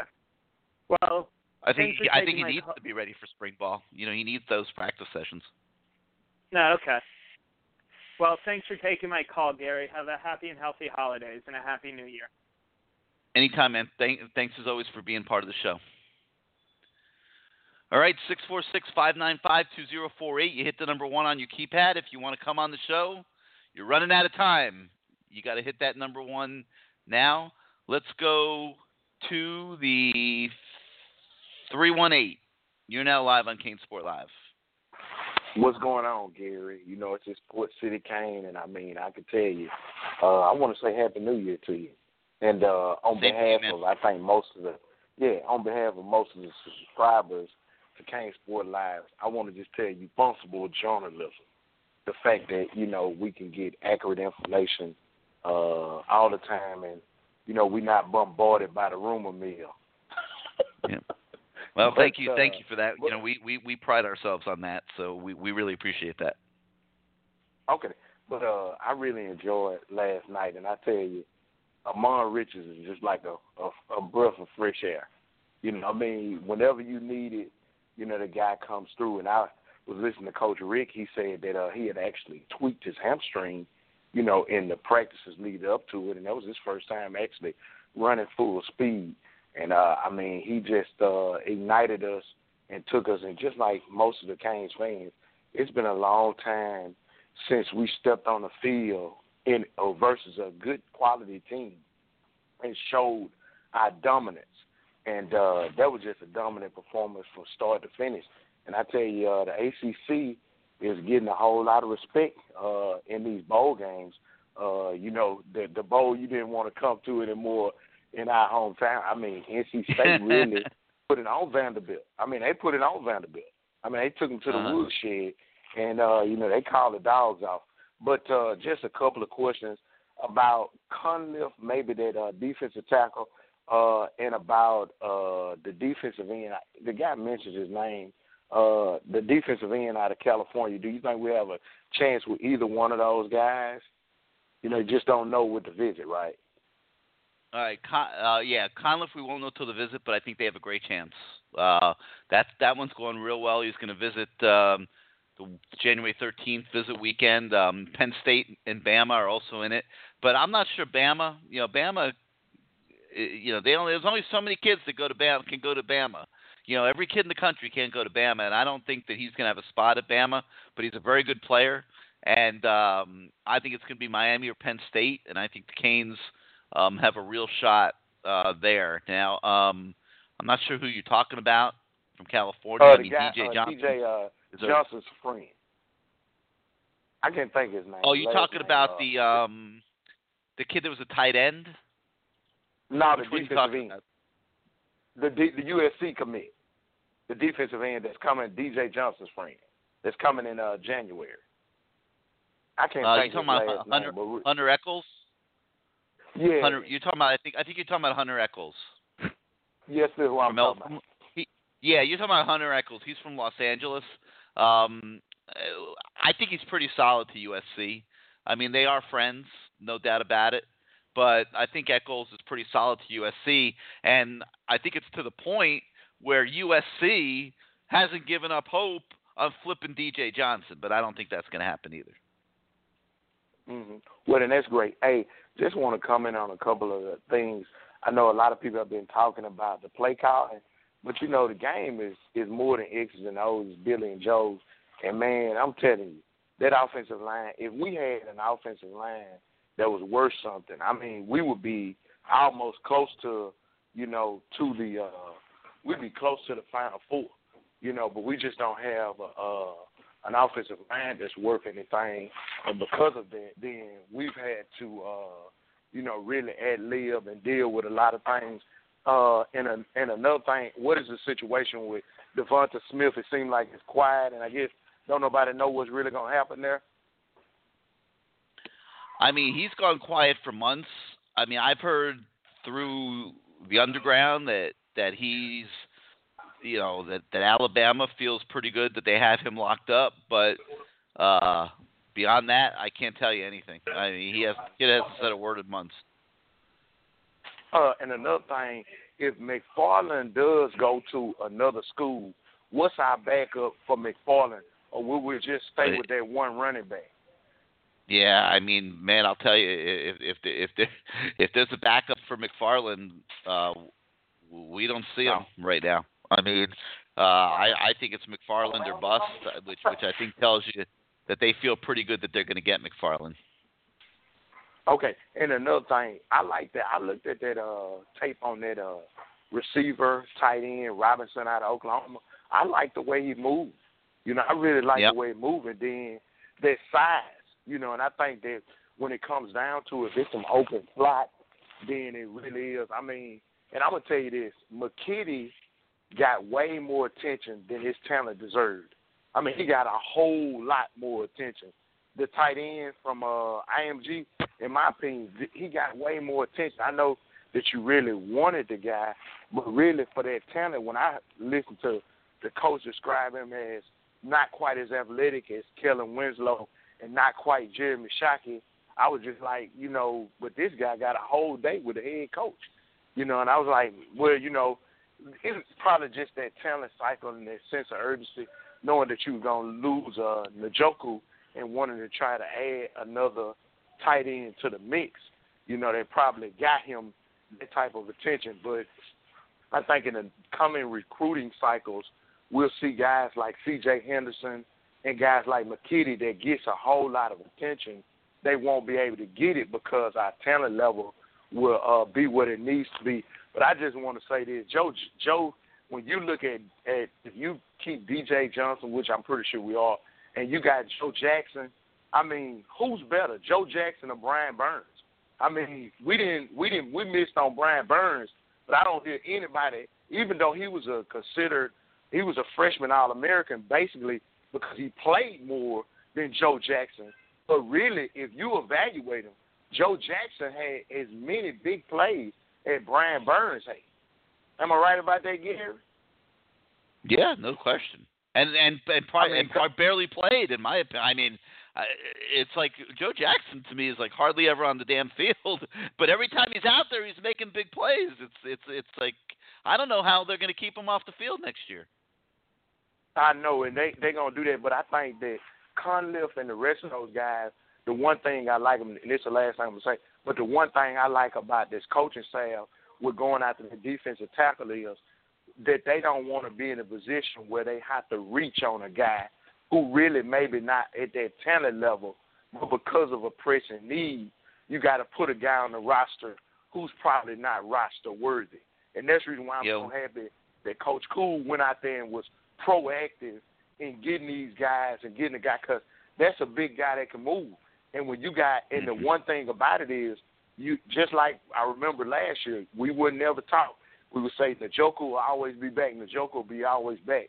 When you look at Norton and you look at McIntosh, big guys with rare movement skills, I mean, their floor is the third round. I mean, if they have a good season, you know, you could be having an exodus like that. And it's great to have a guy like Cunliffe, great to have a guy like Ford come in there and be able to kind of, you know, sit, not have to play, but be developed. Hey, Gary, I want you to have a happy New Year, okay? All right, man. Hey, thank you for being part of the show. All right, guys, that's going to do it for tonight. Great show. Glad to hear the happiness, and the team certainly gave everybody a nice New Year's present last night in Orlando, and just a great send-off into a new year. You've got 8 months now before the next season begins, and spring practice, off-season workouts, summer workouts, and just nice to see the program finish a season with an uplifted feeling, which is so distinctly different from what we've been dealing with, not just on CaneSport Live and on CaneSport, but you know, the whole fan base in general has been dealing with for a decade now. Seasons have not ended on a happy note. So great to see everybody happy. So that should segue into a very happy New Year. Make sure you're safe. Use Uber if you need to. And we will come back for a new CaneSport Live on January the 24th and on January 31st. Those 2 Tuesday nights, we'll pick up where we left off. We'll talk about what's going on in recruiting and so forth and so on. So I want to thank Harry's for sponsoring tonight's show. If you haven't picked up one of their razors yet, obviously you still have a chance. They've extended their holiday offer of $5 off one of their gift sets. They still have some of them in stock. So you go on there, you order it. They start at just $15, and you use the code name Canes at checkout, and they'll give you $5 off. So it'll basically cost you $10 to test out those Harry's razors and see why so many Canes fans who have taken them up on their offers are walking around with those nice clean shaves, and their ladies are admiring how good they smell because those aftershave products really do have a nice scent to them. So anyway, Happy New Year, everybody. And obviously we'll be on the message boards every day. If you need anything, just pop right on there, and always have fun talking to each other. And we'll see you for a new CaneSport Live on January the 24th. Good night and Happy New Year, everybody.